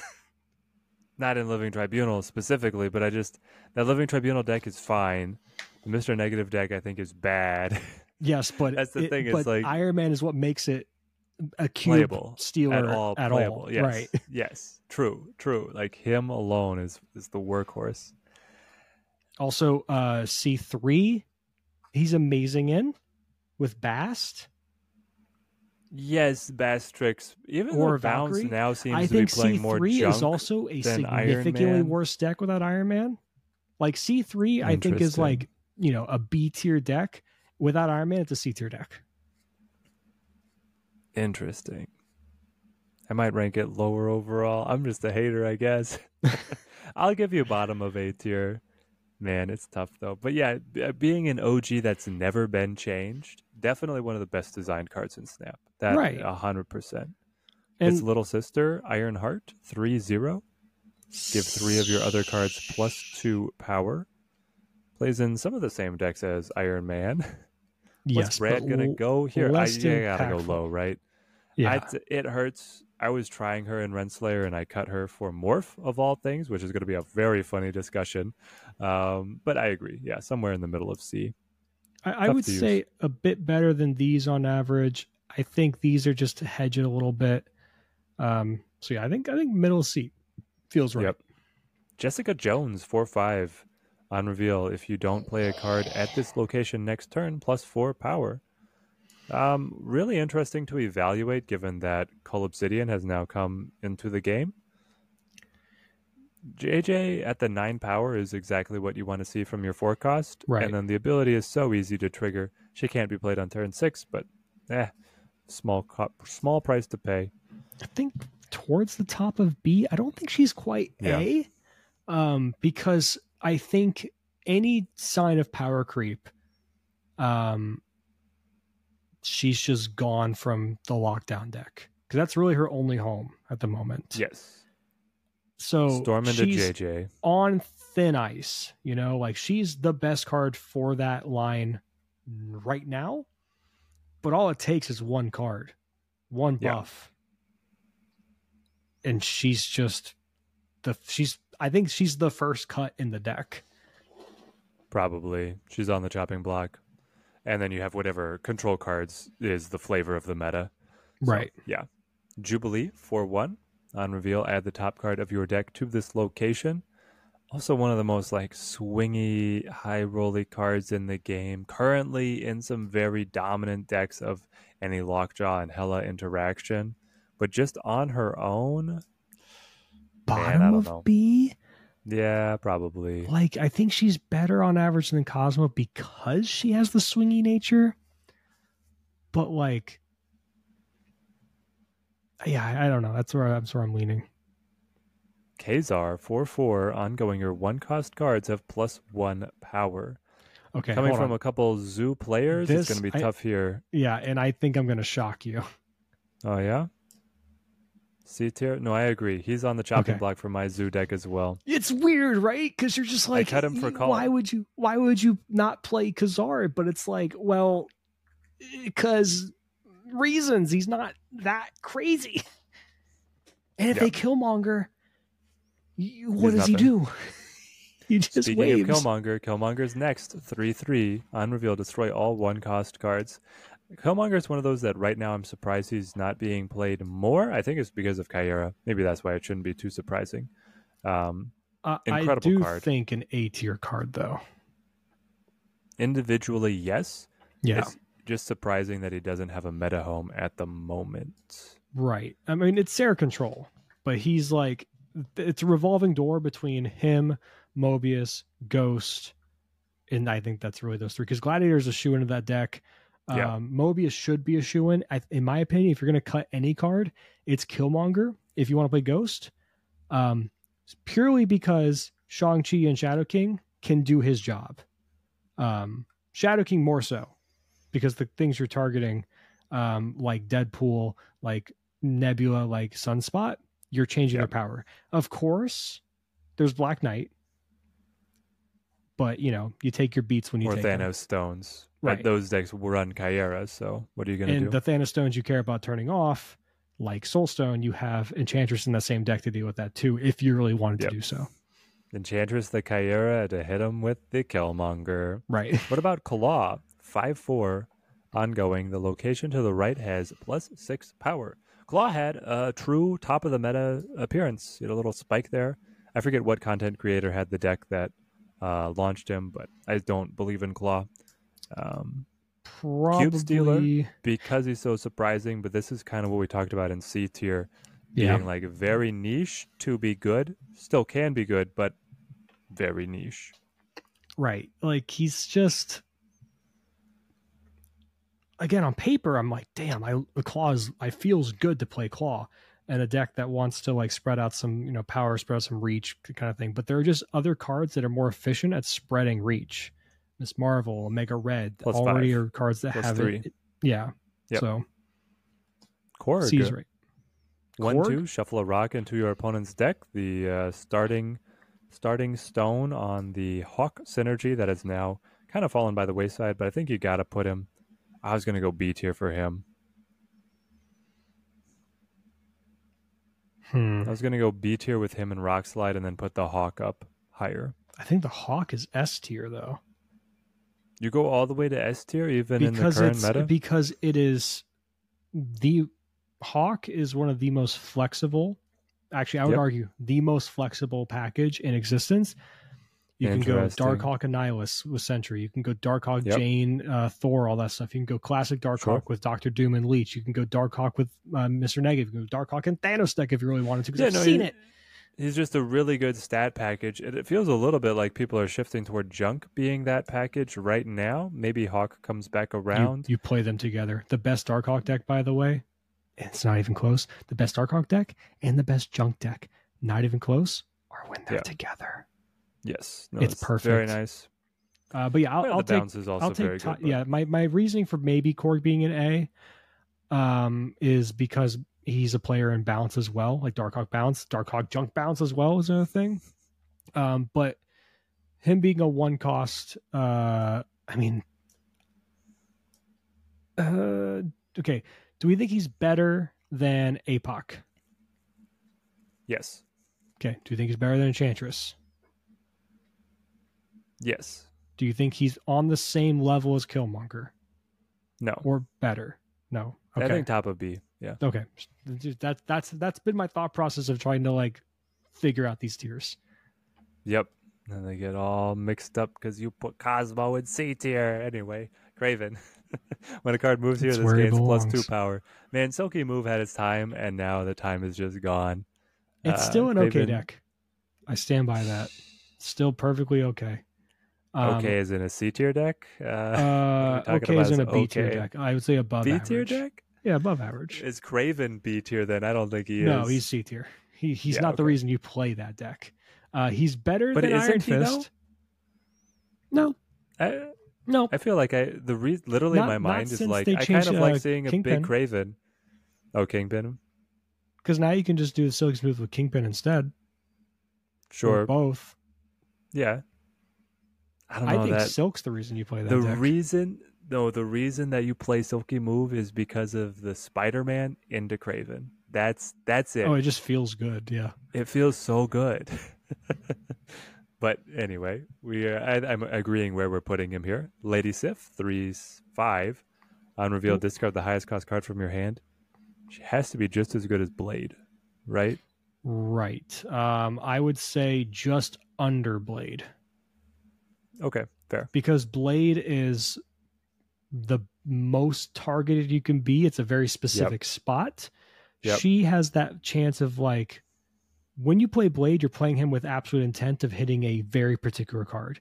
Lady Sif has that option of like, maybe I'm taking a 50-50 on losing my Hela or my Infinite kind of thing, right? Right. So that's where it's a bit, different.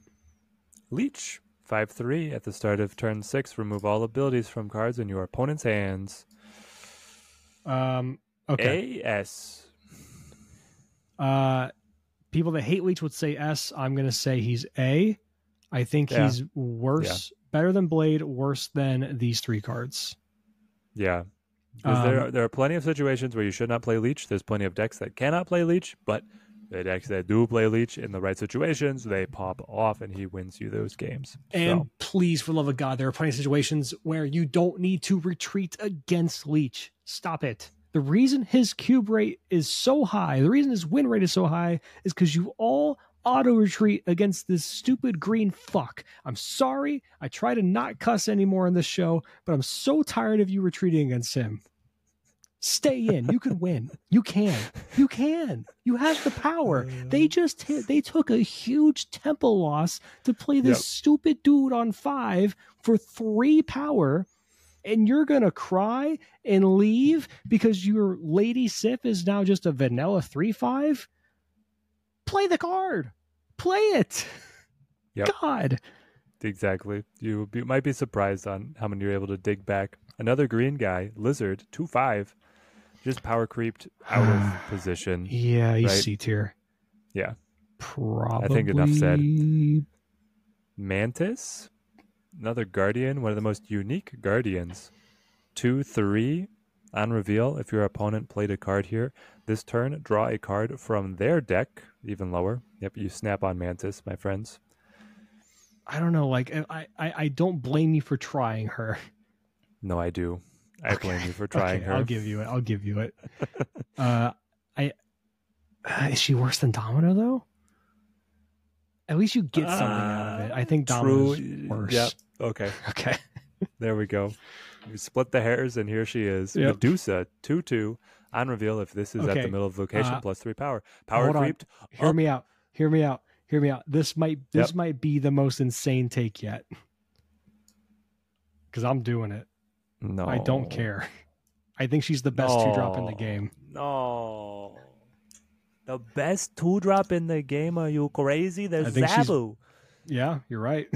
You think she's better than Zabu? On average, probably. Oh my goodness. Let's take a gander at Zabu. let's take a gander at Untapped stats. Real quick. Let's You're see. Gonna look at a win rate for Medusa. Yeah, I'm curious. Let's see if we can pull up some. Let's look at the card tier list. How about that? Yep. Let's go. Mm-hmm. Let's just go post infinite. Yep. All right. So Zabu is in B tier. Yep. Has a plus 0.5 or 0.05. Wait, hold on. So ubiquitous. Wait, hold on. Will they even have the card? Sometimes they're wonky with it. I'm just gonna fucking search it. Search it. Medusa. Yeah, she's just like way more niche. She has a higher cube rate, but just such she's a in low B tier with popularity. Zabu according to her rate. That's more like where I would put her. I'm surprised that Zabu is in B. He has a 0.05 and a 50% win rate. So his win rate is better. His cube gain is symptom worse. of Zabu being in so many decks, like Sarah. Oh no, his popularity is through the roof, and so that's what just equalizes it into 50-50 because there's so many mirror matches, and then Zabu his stats lose.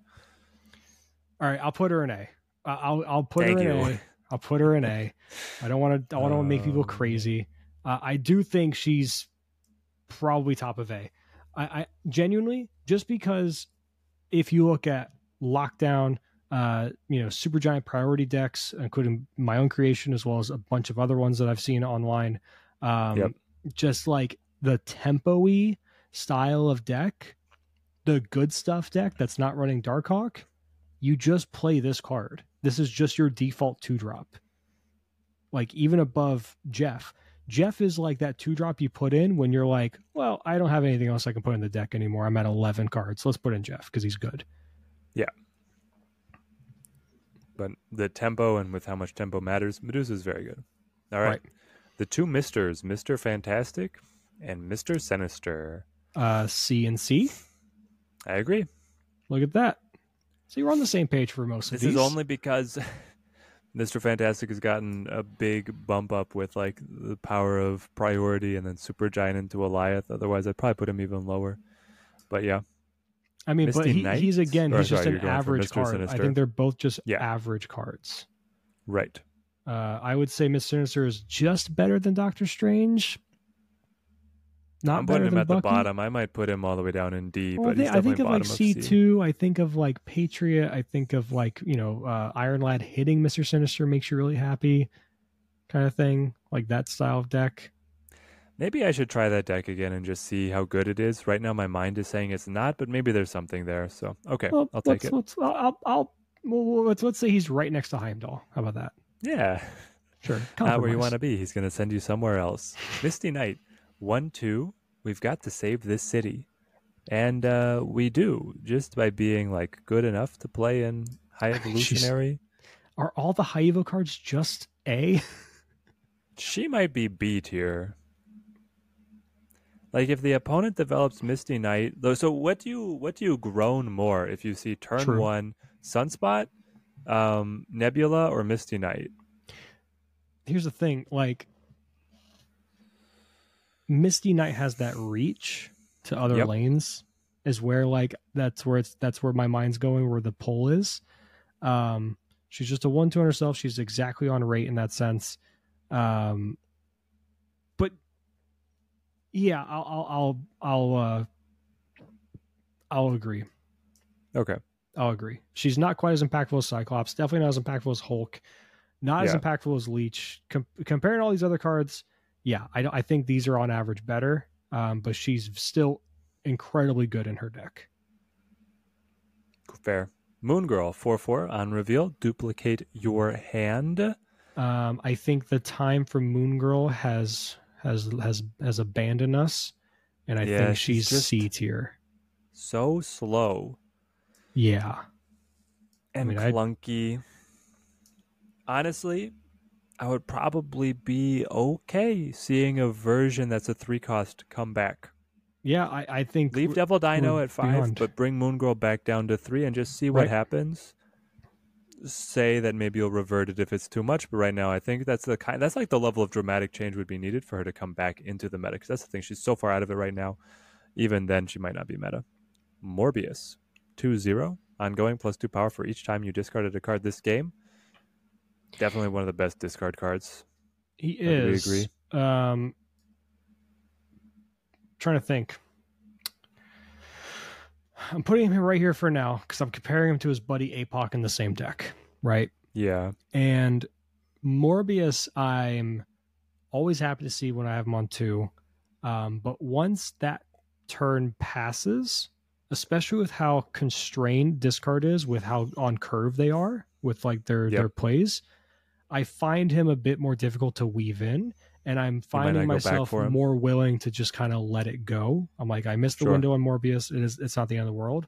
Where if I have APOC in hand, I'm more willing to try to like play off curve on certain games to get the APOC developed more to make my Dracula better or just my final turn better, where I'm not willing to do the same thing for Morbius. So that's my reasoning for putting him under APOC. I will let you decide where he goes among the other players here. No, I think that right next to APOC is pretty good, especially with what we have up above him. So I'm good with this placement. Okay. We can move on to Morph, 3-0. On reveal, become a copy of a card in your opponent's hand.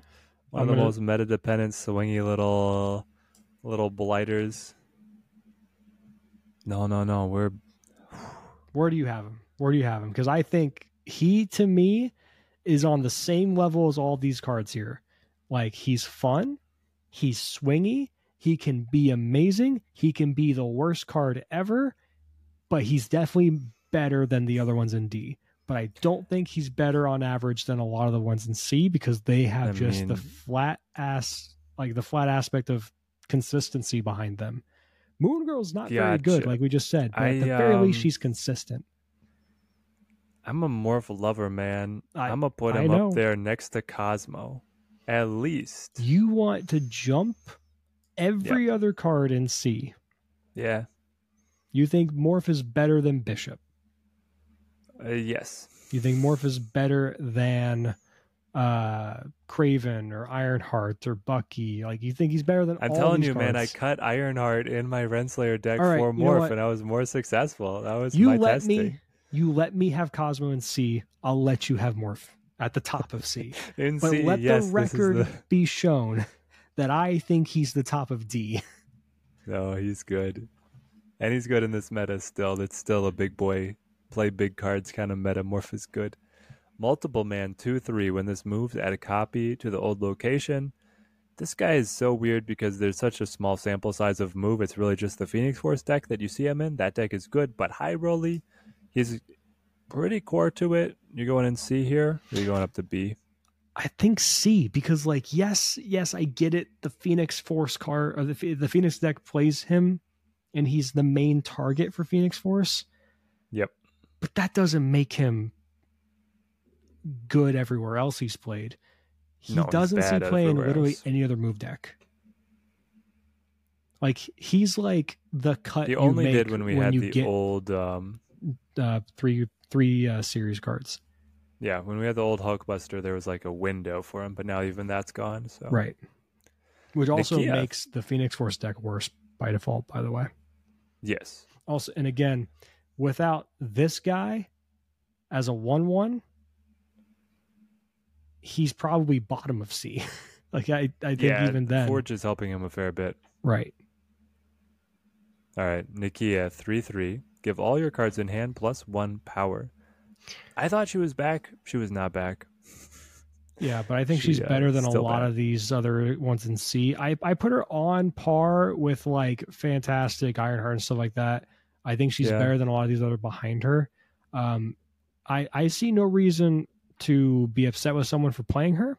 I think she's fairly decent as a cool idea in Surfer. If you don't want to do Killmonger Nova, it saves you a card with essentially the same kind of thing. You don't get the offensive strategy of Killmonger and attacking what your opponent is doing with their 1 cost, but you're not handcuffed to a 1 cost to grow your stuff. But then, with all that being said, Surfer's fallen out of favor quite a bit. So yeah, hard for her to have a spot. Namor, 4/6 ongoing, +5 power. If this is your only card here, I thought the stat line was going to be premium enough to see a little bit more play with Namor, but it's not materialized. Yeah, we're going pretty low on this one. Yeah, I actually think bottom of D. Yeah, he's not quite at your bottom snapping. Well, okay, realistically, we're memeing on this name. If I do see Namor, I do think you're a bot, and I am snapping, by the way. But I think he's D tier. I think he's better than these cards. He's one of the reasons that a bot deck would beat you. Exactly. But the Miss Marvel change really hurt like the strategy of like what this kind of archetype wants to do with like solo cards. I'd like to see a Miss Marvel type of card made for Namor, Atuma, Orca kind of stuff. But the name is Omega Red, Brad, and we'll get to him later. Nightcrawler 1/2. You can move this once. It's pretty lackluster. He's just like good enough to fill for all your early decks, but then you replace him. Yeah, he reminds me of Bucky. Like it's one of the first cuts, right? But I think slightly better than Bucky because at least he can be played in more decks. Nova 1/1, astonishing cut from the Destroy deck. I never thought Nova was going to leave Destroy. Nova has left Destroy because Forge and Nico exist, which is heartbreaking. But I guess it goes with Bucky then. Right? Yeah, I think I would put him a little bit above some of the cards above Bucky. Because he has applications in other decks, just because Killmonger can synergize with him in that sense, like Surfer and remember old versions of Sarah Control would do Nova Killmonger. That's still a possibility some way down the line. But yeah, Nova is just what he brings is so far beyond what Snap is at currently. Yeah, exactly. Is it time for the +2 Nova to return, Brad? No, that's such a jump. How much would you pay for a +2 Nova? I'll answer that question better. I would pay a large sum of money to Second Dinner to not have them do that. I do think that I think a 3 cost and it could be pretty popping. A 3 cost, destroy it, but then you don't lose the Killmonger interaction. What are you doing? You have to get it with like. Yeah. I think a 2 cost at that point is good enough then. Okay. Like he's Bucky that just gives +2. Sure. Yeah. Yeah, that's fine. But as a 1 cost, that's such a huge jump. No. It can never be on a 1 cost body again. Yeah. Well, Odin. 2/2 is fine. Wow. Ooh, Odin. I thought you'd go higher. 6/8 on reveal. Activate the on reveal abilities of your other cards here. He's again one of those high roll powerhouses, but just not really in favor at the moment. Yeah. He's not here. Let me start with that. He's not here. So don't freak out at me. I'm putting him next to his brethren that have stood the test of time. And I think Odin kind of has, but he's always going to have some kind of deck. But he's not even there. Is he the very top of C? Maybe. Because when he gets played, he has a good win rate. But when he's included in deck, those decks are generally not good. Yeah, like look at Ramp as an example. You're just like, if I don't have Odin, I'm okay with it because I probably already played. Like I can still do Goliath, I can still do Doctor Doom, I can still do Leader. Odin's just kind of gravy. So yeah, see. Going to be interesting to see how that stacks up with Onslaught in a second. But first we do a Koye. 2/2 on reveal. Give every card in your deck +1 power. Shockingly unimpactful. Very bottom of C. She's not D. No, right? She's I'm snapping. I'm sorry. I'm not putting her there. She's an average card. A Koye? She's no. Again, she's not F tier though. I think she's better than all these other cards in D. All right. She's not very good though. Look, I think she's average. She's an average card. Yep. She gives a buff to your deck. She's cute. Look, put it this way. Some Surfer decks still play both the Koye and Nakia for Shaw, right? She's better than Captain America. I'll give you that. So I guess it's fair. She's definitely better than Cloak. Yes. Okay. Which, looking at it now, Captain America should probably be better than Cloak himself, or Yeah, maybe no, Namor you're right. at You're the right. top of D. I don't know, but we'll get into that. No. Later Namor on. is not. I'm so sorry. Namor is not because Okay. because what does he max out at? He's a big fish boy. He gets what? +4? +5. He's 11. Okay, so he's 11. One of 11's the gonna win you biggest the lane, buddy. forecasts. No, you have to have something else. At least Cap America can be a 3/6 with other things. Right. Especially with Onslaught, 6/7, ongoing, double your other ongoing effects here. This is the Tribunal deck. It has to have Onslaught. Yes. So how good do you think that Tribunal deck is? And how much do you hurt Onslaught for only being playable in that one archetype? I think Onslaught's a bit underrated. I think Onslaught has some other places to be played.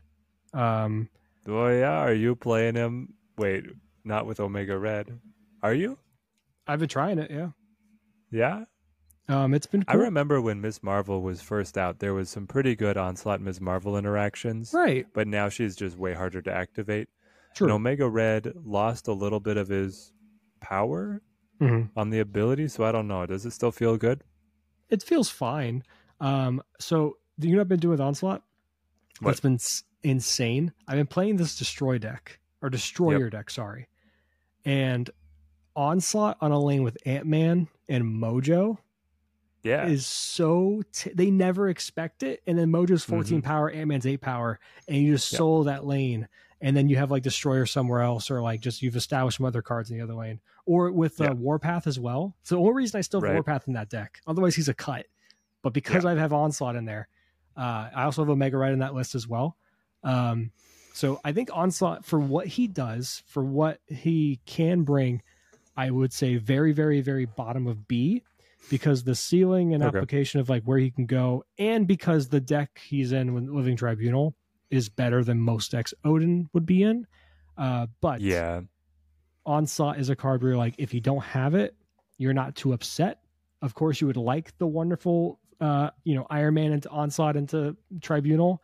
That feels amazing. It's like I win the game button, but you can win without him. Yeah, it's assembling Exodia, or the closest thing that Snap currently has. Yeah. Well, actually, I think the closest thing for that, I would argue, is like Gambit, Wong, Mystique shenanigans with like APOC and Swarm and stuff to like keep it going. Oh man, that actually feels like you're playing Exodia, but no Pot of Greed, no Upstart Goblin, nothing. You get no card draw. You're no library either, or magical library. You're just like, no, I will naturally draw into a Heart of the Cards, baby. Yep, Heart of the Cards. Professor X 5/1, significantly knocked down after his 5/3 days, but still so pivotal. Top of B? Nah. I think not even top of B. Okay, hear me out. I think right now, on average, like look at where he'd be played. Lockdown. So let's compare him to Jessica Jones, a card in Lockdown. On average, she's better right now. Here's the thing: is like right now, I actually like him a lot because he's great against Hela and Destroy. I do too. I like him a lot too. I've been trying this Ravonna deck again with him, the Martyr and Titania, as well as Havoc to kind of sneak under on turn 5. Oh, no. Yeah. That feels really good. Glenn's playing Havoc right now, chat. Look out. But that being said, and I also said, by the way, earlier, I think the classic, turn 3 Psylocke or Timestone Thanos deck with Professor X on 4, like Blue Marvel, buff your lanes and stuff like that. I still think there's a lot of merit to that kind of style of deck. But that just means he's a playable card and you're overlooking him because of the nerf. That doesn't mean he just ascends himself above all these other cards, because look at like Misty Knight, for example. Misty Knight is just incredibly consistent. Professor X is still that risk factor of like, maybe they play a card there that I'm not expecting them to, because of course my opponent should play a card in the left lane here. Absolutely should. Everything in the game is telling them they should. they'll never play in the right lane, and then they do, and you lose, and you're like, well, why did they do that? Fill the right lane. Yeah. So that's why I have him just under Jessica. Okay. The Punisher, 3/3 ongoing, 1 power plus 1 power for each enemy card here. I think severely underrated right now with how much Gladiator is around. I think a little more Punisher should be played. So I personally like him, but I understand he's a bad card. Quicksilver, 1/2, starts in your opening hand. If you guys are just listening, we put Punisher in C tier, by the way. Yes, sorry. Or sorry, D tier? D tier. He's in D tier, right underneath Captain America. The only reason I think we might have another entry. Actually, Quicksilver's F, right? He's Quicksilver right is your bot. Quake. Yeah, absolutely. Yeah. You see it? Above Scarlet Witch. Oh, yeah. I forgot negative. My alphabet for a second. Yep. That'll get you. He's better than Domino, I'll say. For one reason spicy. Only. If they spider ham on one and for some reason you're like, I'm going to keep him, at least that's the only application. He's your spider ham protection. I have one guy in chat. I believe it's actually Lloyd, who is also one of our Patreon subs, says they love Quicksilver because the spider ham thing. And they've been trying to tell me, play this. If it's not Lloyd you're listening, I apologize.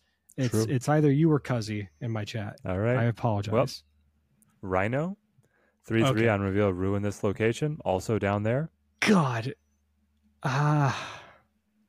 Wait, hold on. I flew by him. Okay, look. So bad. You think he's bad? Yep.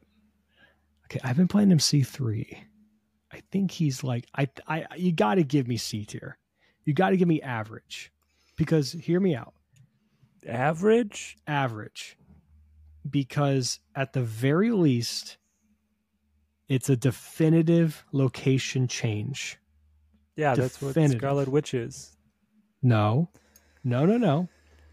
Yes. I actually do not like Scarlet Witch comparatively to Rhino, especially because, yes, you get the 2/3 instead of a 3/3.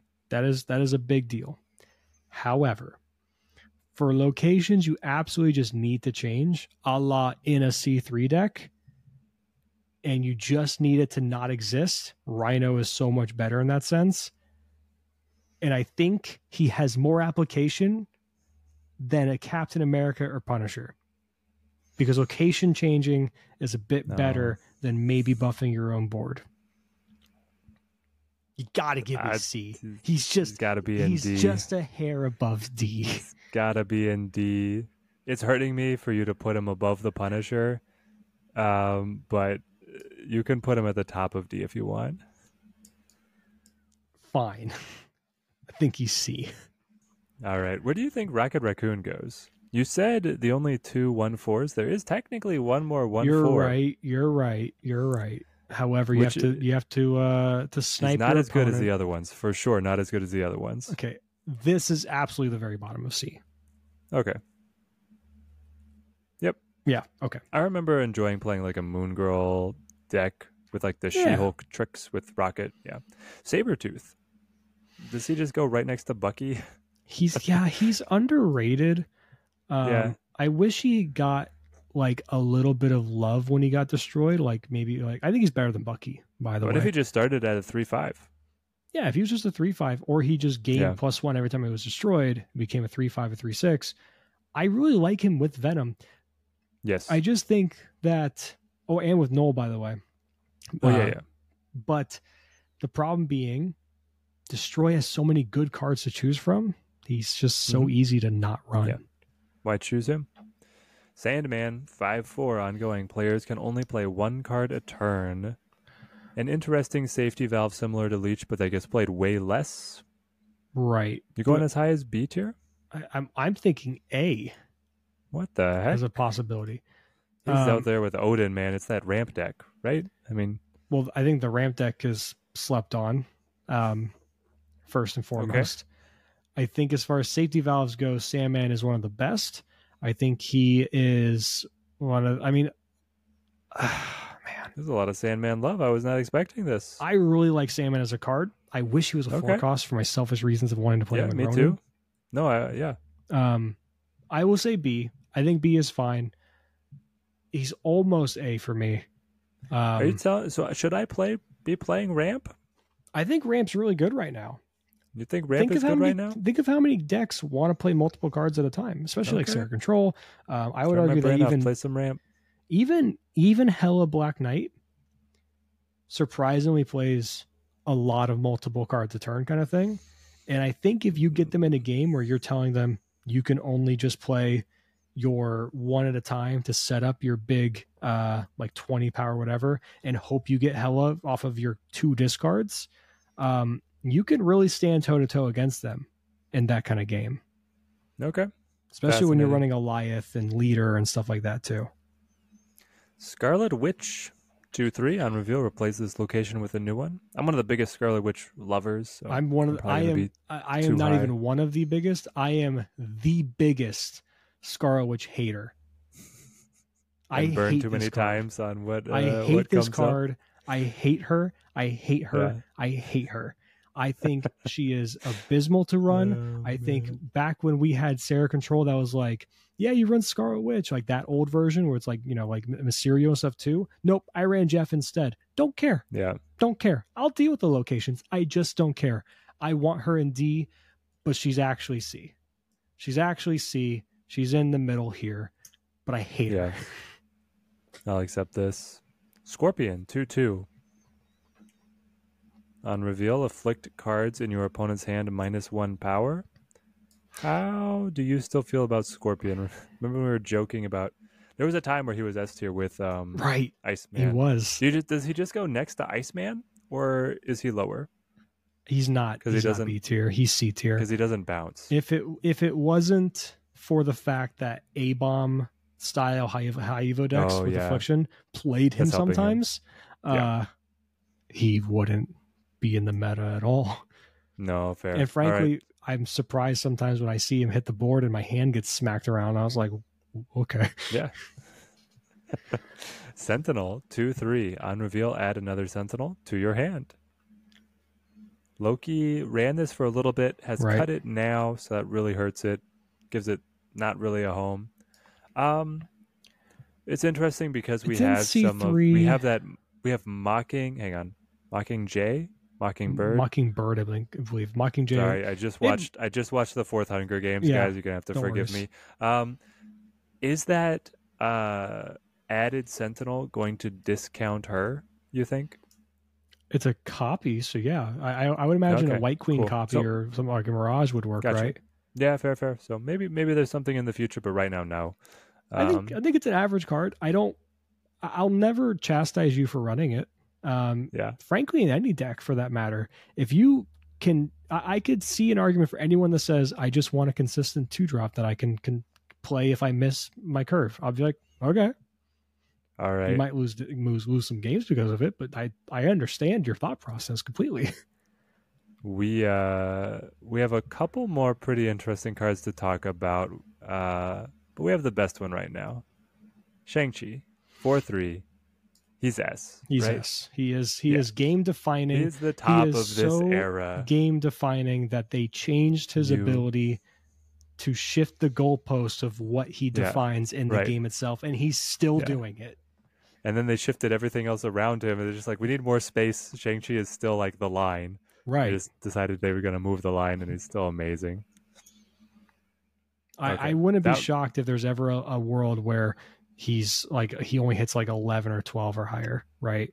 I think that's a ways away. That would be very interesting if they keep on moving it to give themselves more granularity.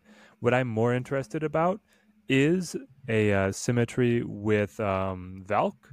Does he ever become a 5/3, or does Valk first become a 4/3?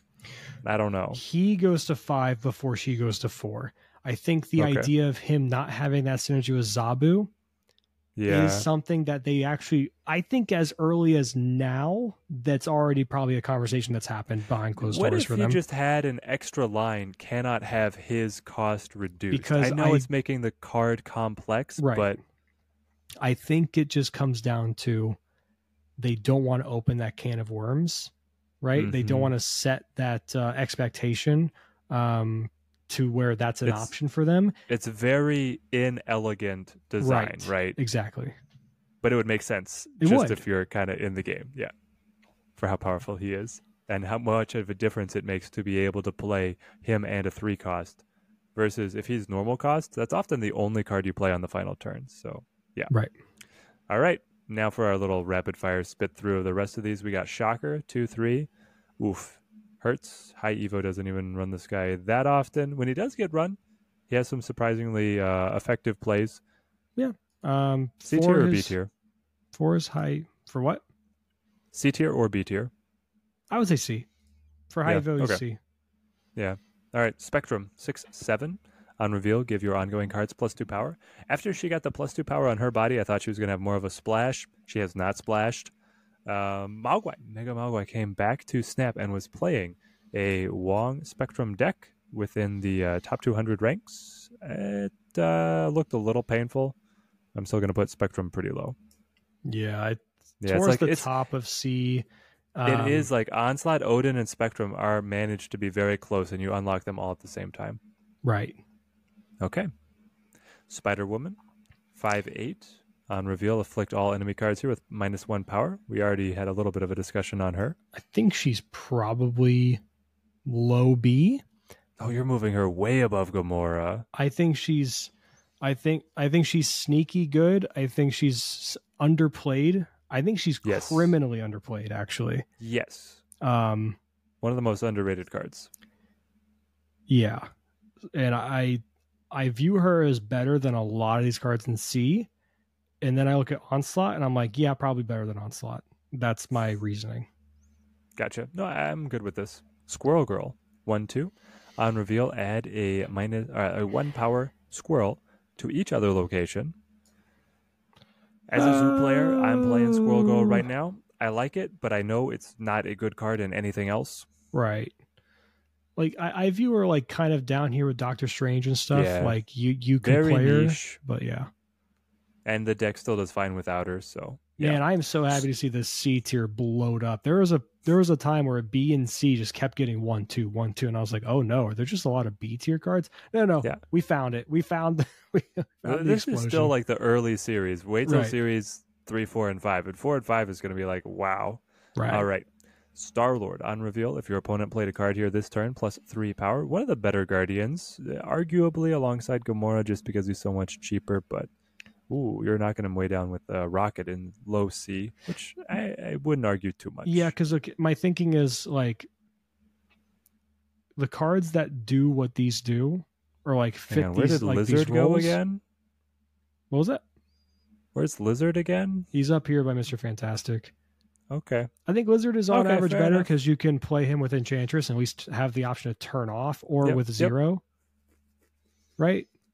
Yeah, but then you have to hit on the Star-Lord, and he's not really cheap enough to bounce. So, Storm, 3-2 on reveal. Flood this location. Next turn is the last turn cards can be played here.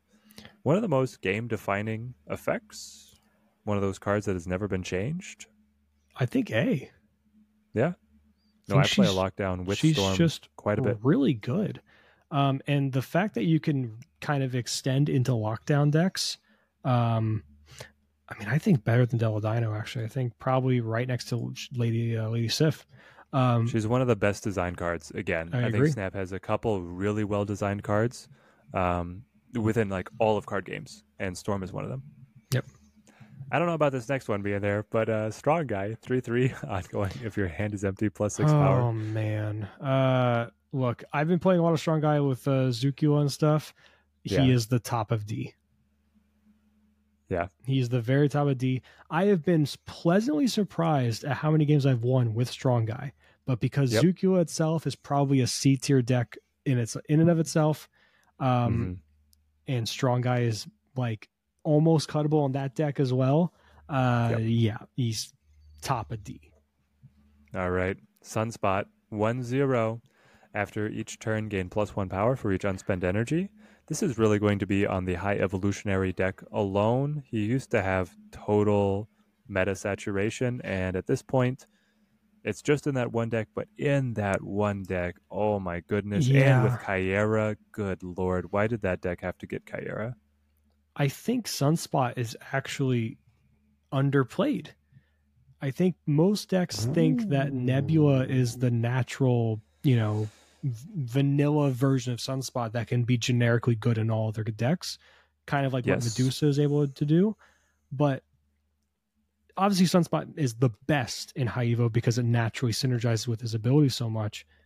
But man, like I think Sunspot is still good enough to be like a Nebula generically. I think he's very, very high up in A.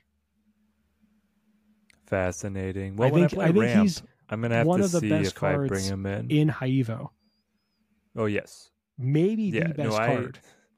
I definitely groan when I see Sunspot get played. I think more so than any of their other one costs. Like the Misty Knight, I'm like, okay, I know what I'm fighting. And the Nebula, I'm like, I'm going to have to play that lane. But the Sunspot, I'm like, no. Right. And then they have all I three. know that's going to be a lot of power. Yeah. Then it's like, well, maybe I just retreat. Swarm. 2/3. When you discard this, add 2 copies that cost 0 to your hand. It's tough. I'm feeling B. Yeah, where was APOC again? B. I think probably. Okay, yeah. I think right in there, right above Morbius. For the same reason I said earlier, Morbius, I'm not willing to sacrifice my turns or like how to maneuver around playing him. But Swarm is so impactful when you get the zeros on the last turn alongside APOC or whatever to help empty your hand for Dracula. I'm willing to shift the goalposts around to get Swarm active. How about Swordmaster at 3/6? Discard a card from your hand. I don't like this card. D? Yeah. No, I know that's not fair. I think it's C. It is average. No, it's like with Strong Guy. Doesn't that make sense? It's. I think it's enough bigger than Strong Guy. I could see the argument for D. I feel like that's a bit too harsh. I think very bottom of C is fair. How about Collector? 2/2. When a card enters your hand from anywhere except your deck +1 power. Isn't the devs have promised crazy that he will get a little bit of a buff now that his synergy with Loki has been broken. That buff has not materialized at all. Into C tier, upper C tier is what we're looking at right here. And I think right now that's a very fair statement. Again, maybe something with Songbird. Yep. Would be able to come in and that agent deck breathe some new life. But right now, tough. The Infinite, 620, A or S. Ooh. So, okay, Infinite might be one of my favorite cards in the entire game. Top 10, for sure. Also one of the best designed cards in the game. Agreed. That being said, though, I was leaning towards B. No. It's got to be. Let's think about it this way. It pops off so hard in so many decks. We've placeholder temporary for B, top of B. Okay. My reasoning is, think of all the decks he's played in, right? All of them. Yeah. He's not the reason you play them. He is a very good plan B to a lot of what those decks are doing. I don't know. Isn't like the discard decks kind of for that 20 power? Yes, but also they have so many other big cards in general just for Hela that he's almost guaranteed to be good in the Hela version. No, he is. In the version I was running Sarah, Infinite. The other deck cards are plan B to the Infinite in Black Knight. Let me look at if I look real quick at what's it called? The Black Knight list. Yeah. Does the Sarah one run Infinite still? I'm actually not sure what its current version is. It certainly can. It does. If not Magneto and Scar. Yeah. Yeah, okay. Looking through every Black Knight list has Infinite except for this really bad one. Here. Yeah. The performance on it was literally like another really bad one. Ugly. But there you go. And then he's so good. Also, he is so good. Hence my analysis. I'll say A. All right. But I think he's not okay. I'll put it this way: he doesn't surpass Blade. Without Blade existing, In his current form, Infinite's nowhere near as good in Black Knight. Oh yeah, for sure. So for that reason, It's I'm the two putting of him them below together. Blade. Actually, below Lady Sif as well. Okay. Remember when you would storm Sunspot and then just Infinite somewhere else? I wrote an article on that for Those are the the days. Series 2 How to Have It Infinite, and that was like a deck guide. That was my first article I wrote for Marvel Snap. Yep, and that was one of my most successful YouTube videos of all time. Look at that. I think it was like can't Isn't stop that the crazy? Infinite. How like it was Infinite or Infinite is what I titled it. That's great. Isn't that crazy how both of our beginnings for Marvel Snap kind of tie very closely with Infinite as a card, and now here we are hosting the show together. Isn't that beautiful? It's poetic. Yep, it is. We found each other. The Thing 4/6. It's clobbering time. He's got to be up there with Shocker, right? Yeah, I would put better? him. He's better than Shocker. I almost want to put him in B because I feel like he's underrated, but his stats probably screams C.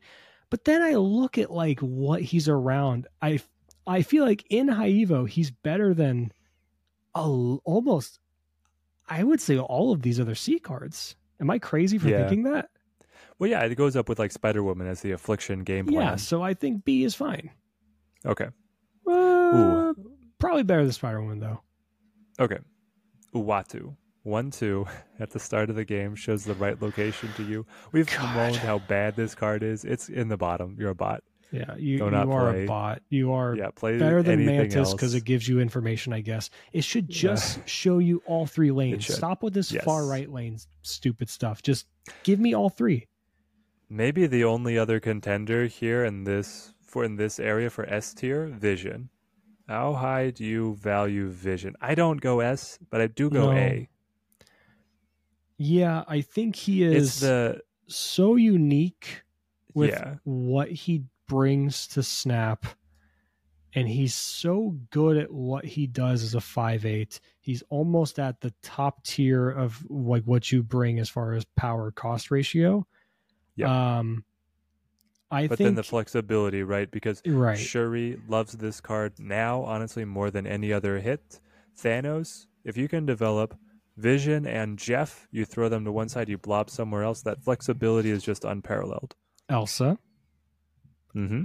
I promise you, I played a move-centric Elsa bounce deck kind of thing with Vision, Jeff, Nightcrawler, and still very good. That's why I think Elsa's still a bit underrated. Spider-Man as well, yeah. Kind of like some silky smooth stuff, but maybe not all in. Vision is just like, if you're building a generically strong deck, I mean, he's great in Lockdown. He's great versus Lockdown. If you're just building a deck that like wants to have good cards, and you put Vision as your 5 cost, no matter what the other 11 cards are, I can see an argument for it. I can't sit there and be like, you're wrong. I just can't. No, yeah. Hey. All right. I love it. Vulture, 3/3. When this card moves, +5 power. C? Yeah, just in the mushy middle. He had a moment. Remember the Freddy Babes deck that was like meta that ran him? That was fun. Good times. Simpler times. Also Warpath here. 4/5 ongoing if any of your locations are empty, +5 power. He was a beneficiary of the buff with kind of the moving of the goalpost like we talked about with Shang. Yep. Brad, sounds like you've been actually playing him quite a bit with that Destroyer deck. I have not been touching him at all, and I haven't seen many opponents play him either. I would put him again here in the mushy middle. Yeah, he is. And I stand, even with me playing him, I would probably put him like right there. He's he's still gonna be a 4/10, but he has that huge constraint of you need to leave a lane empty, to where there's no reason to run him in almost any other deck. And the Onslaught thing is cute. If I could, if I had a different card that gained power from something else to benefit with Onslaught, I would cut him immediately. So he's average. Yeah. All right. White Queen, 4/6. On reveal, copy the highest cost card in your opponent's hand. She's just been power creeped kind of out of position, so. Putting her in Yeah, C, lower very C. This makes bottom of sense to me. C, like better than If we could rank cards Swordmaster. by art, which we might do in the future, she'll be much higher. But for now, Yes. we're on competency. Sorry, she's low. White Tiger, 5/1. On reveal, add an 8 power tiger to another location. She had a moment with that lockjaw off of her. The Hella list. The Hella with lockjaw, yeah. Silver Sam. That was still good. I just played it on stream like a week ago. It was fine. Yep. We are so quick to drop decks that were meta mainstays for like a full season because they got a different toy or someone found a different build. And rather than like the new build rise up and then the old build go down a bit, it just does this. And that's my biggest issue with Snap. I think that's incredibly incorrect. I think that deck can still win games. White Tiger is a C tier card, but with everything else, she's the deck is still she fine. has some very fun. It just happens to line up as a fantastic option for that deck, being a 1 power, great with Silver Samurai. You're happy to play on Lockjaw to switch it to something big power, then to get 8 in a different lane. Like I it's a different discussion, but please keep playing decks that were good before. I'm waiting for this Renslayer Patriot to come back around. I haven't made it work yet, but someday. Wolfsbane, 3/1. Also a Renslayer card. On reveal, +2 power for each other card you have here. Again, this is great in like your very first, baby's first Odin deck, but after that, not a good card. I think it's still average. Like it's like a Vulture to move kind of thing as Wolfsbane is to Wong, right? Yep. I mean, you're putting it pretty far under Odin here in the middle of C, so I'm good with this. Yeah. All right, I did lie. We had one other contender for S, and it's a bit of a stretch, but I give you Wolverine. Is he S? No. Actually, one of the best things about Destroy right now. Right. If you can get buffs on Wolverine, you eat it up all day. Definitely A tier. You're saying no on S? I'm going to say no on S. I think there are only there are a lot of contenders to. Okay, yeah, I'm gonna put Wolverine above the Haivo stuff, but right below Forge. Yeah, that's what I'm thinking. Okay. There are a lot of cards in Destroy that you can make very strong arguments for S. You can look at X-23, Venom, Deadpool, Null, and Death. 5 cards in the deck. I could be convinced of an argument for S. And Wolverine's just out of the bubble. Wolverine is like the 6th card you may bring up, but it's hard. It's going to be way more harder to convince me. He's so good. He stood the test of time. It's crazy that we're in series 1 and 2 right now, and he's up here. We've talked about an enormous amount of deck diversity, so I think that is something that's like a great point of Snap. Let's go ahead and finish. We have Yondu as our very last card, and then we can kind of reflect on what the early series tell us and what we can expect looking forward. Yondu is D tier for me. Yes, he's not good. He has the old days where he would just empower Null for like no reason is like, it's not good enough. You can just run other stuff now. Like X-23 came out and everyone's like, I don't have to run this garbage card. That's amazing. Yeah. Right. Also, by the way, if you saw the leaked OTA thing where like they actually put some game text into the client for the power couples thing for like some, possible things they're thinking about, Yondu just would be worse. It's a 1/2. It said on reveal, destroy the lowest cost card in your opponent's deck. That's just worse. Make him destroy 2 cards. Come on, let Mill be a thing. I would just love it. Like, come on, let Cable draw 2 things, let Yondu destroy 2 things, and just let that run for a week and see what happens. Give me a test server. Yeah. Oh, hey. But yeah, it is really interesting looking at just the early series cards. We've seen, I see plenty of these faces all the time in my game. So I think that's a really healthy spot for Snap to be in, that you're going to have some of these faces that you play with in the very early days, and you still get to build decks around them, or you get to see whole new aspects of their gameplay emerge, especially in the example of High Evolutionaries, like the biggest call out, right? Elevating some of these cards that were your starter deck. Yeah, I'm trying to change the color of some of these so we can better discern them. I think D is fine. This, let's make like purple. B tier, I think is fine with that. Let's make this a bit easier to change. Let's make that pink. No, maybe hold on. Maybe A should be yellow. And then B should be pink. Yep. We're cooking. You have to let us know down in the comments if we severely misrated one of the cards. Or all of them. I'm sure someone will say that. Yeah, we don't have to go through all of them. Just hit us with the highlights. And if we get any particularly spicy or convincing, succinct statements, we might bring it up in the next podcast. We'd love to hear y'all's thoughts. Yeah, and we'll name drop you. We'll praise you. And the same is true if you give us a explanation that we disagree with. We'll name drop you and shame you. All right, we will not do this. We will just do it privately, not on the podcast. Okay, guys, we can keep it very welcoming and professional here at the Can't Stop Snapping podcast. Even though we do run episodes for 2 hours and 20 minutes talking about bad cards. Yep, there's a lot of bad cards here, and it is. I did not expect this to take both 2 hours. I thought we could get through it, but here we are. That's a good long episode. I hope you appreciate how long we're doing this. By the way, it is 1 a.m. for me. It is just after midnight for Teddy, just to let you know that we are here in the middle of the night making dumb tier lists for your entertainment. I hope you enjoyed it.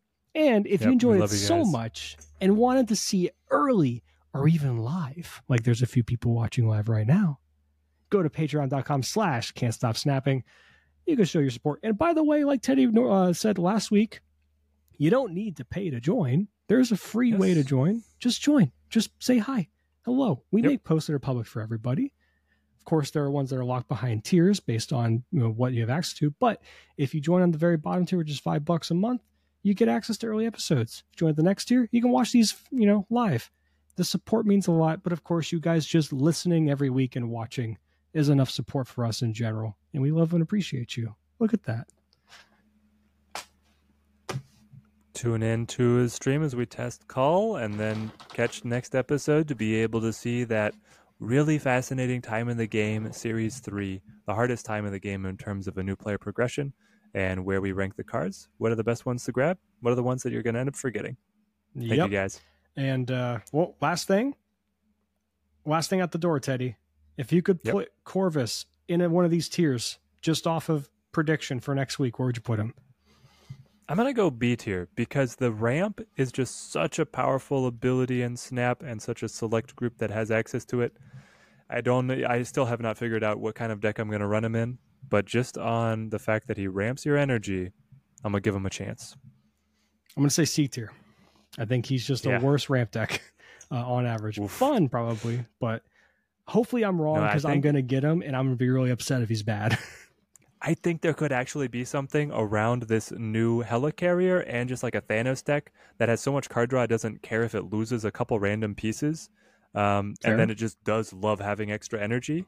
And then with the helicarrier just fully filling the hand, you're like, all right, I got random junk, but I have so much energy. Hit you over the head with random junk. And that's the kind of deck, that's the kind of gameplay I thrive in.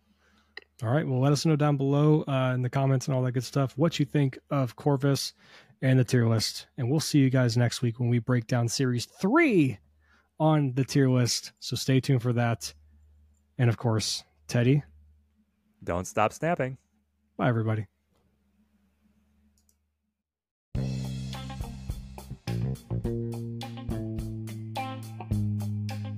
Can't Stop Snapping is a podcast hosted and produced by Brad Saffer and Teddy Ninja, originally created by Michael Thurman.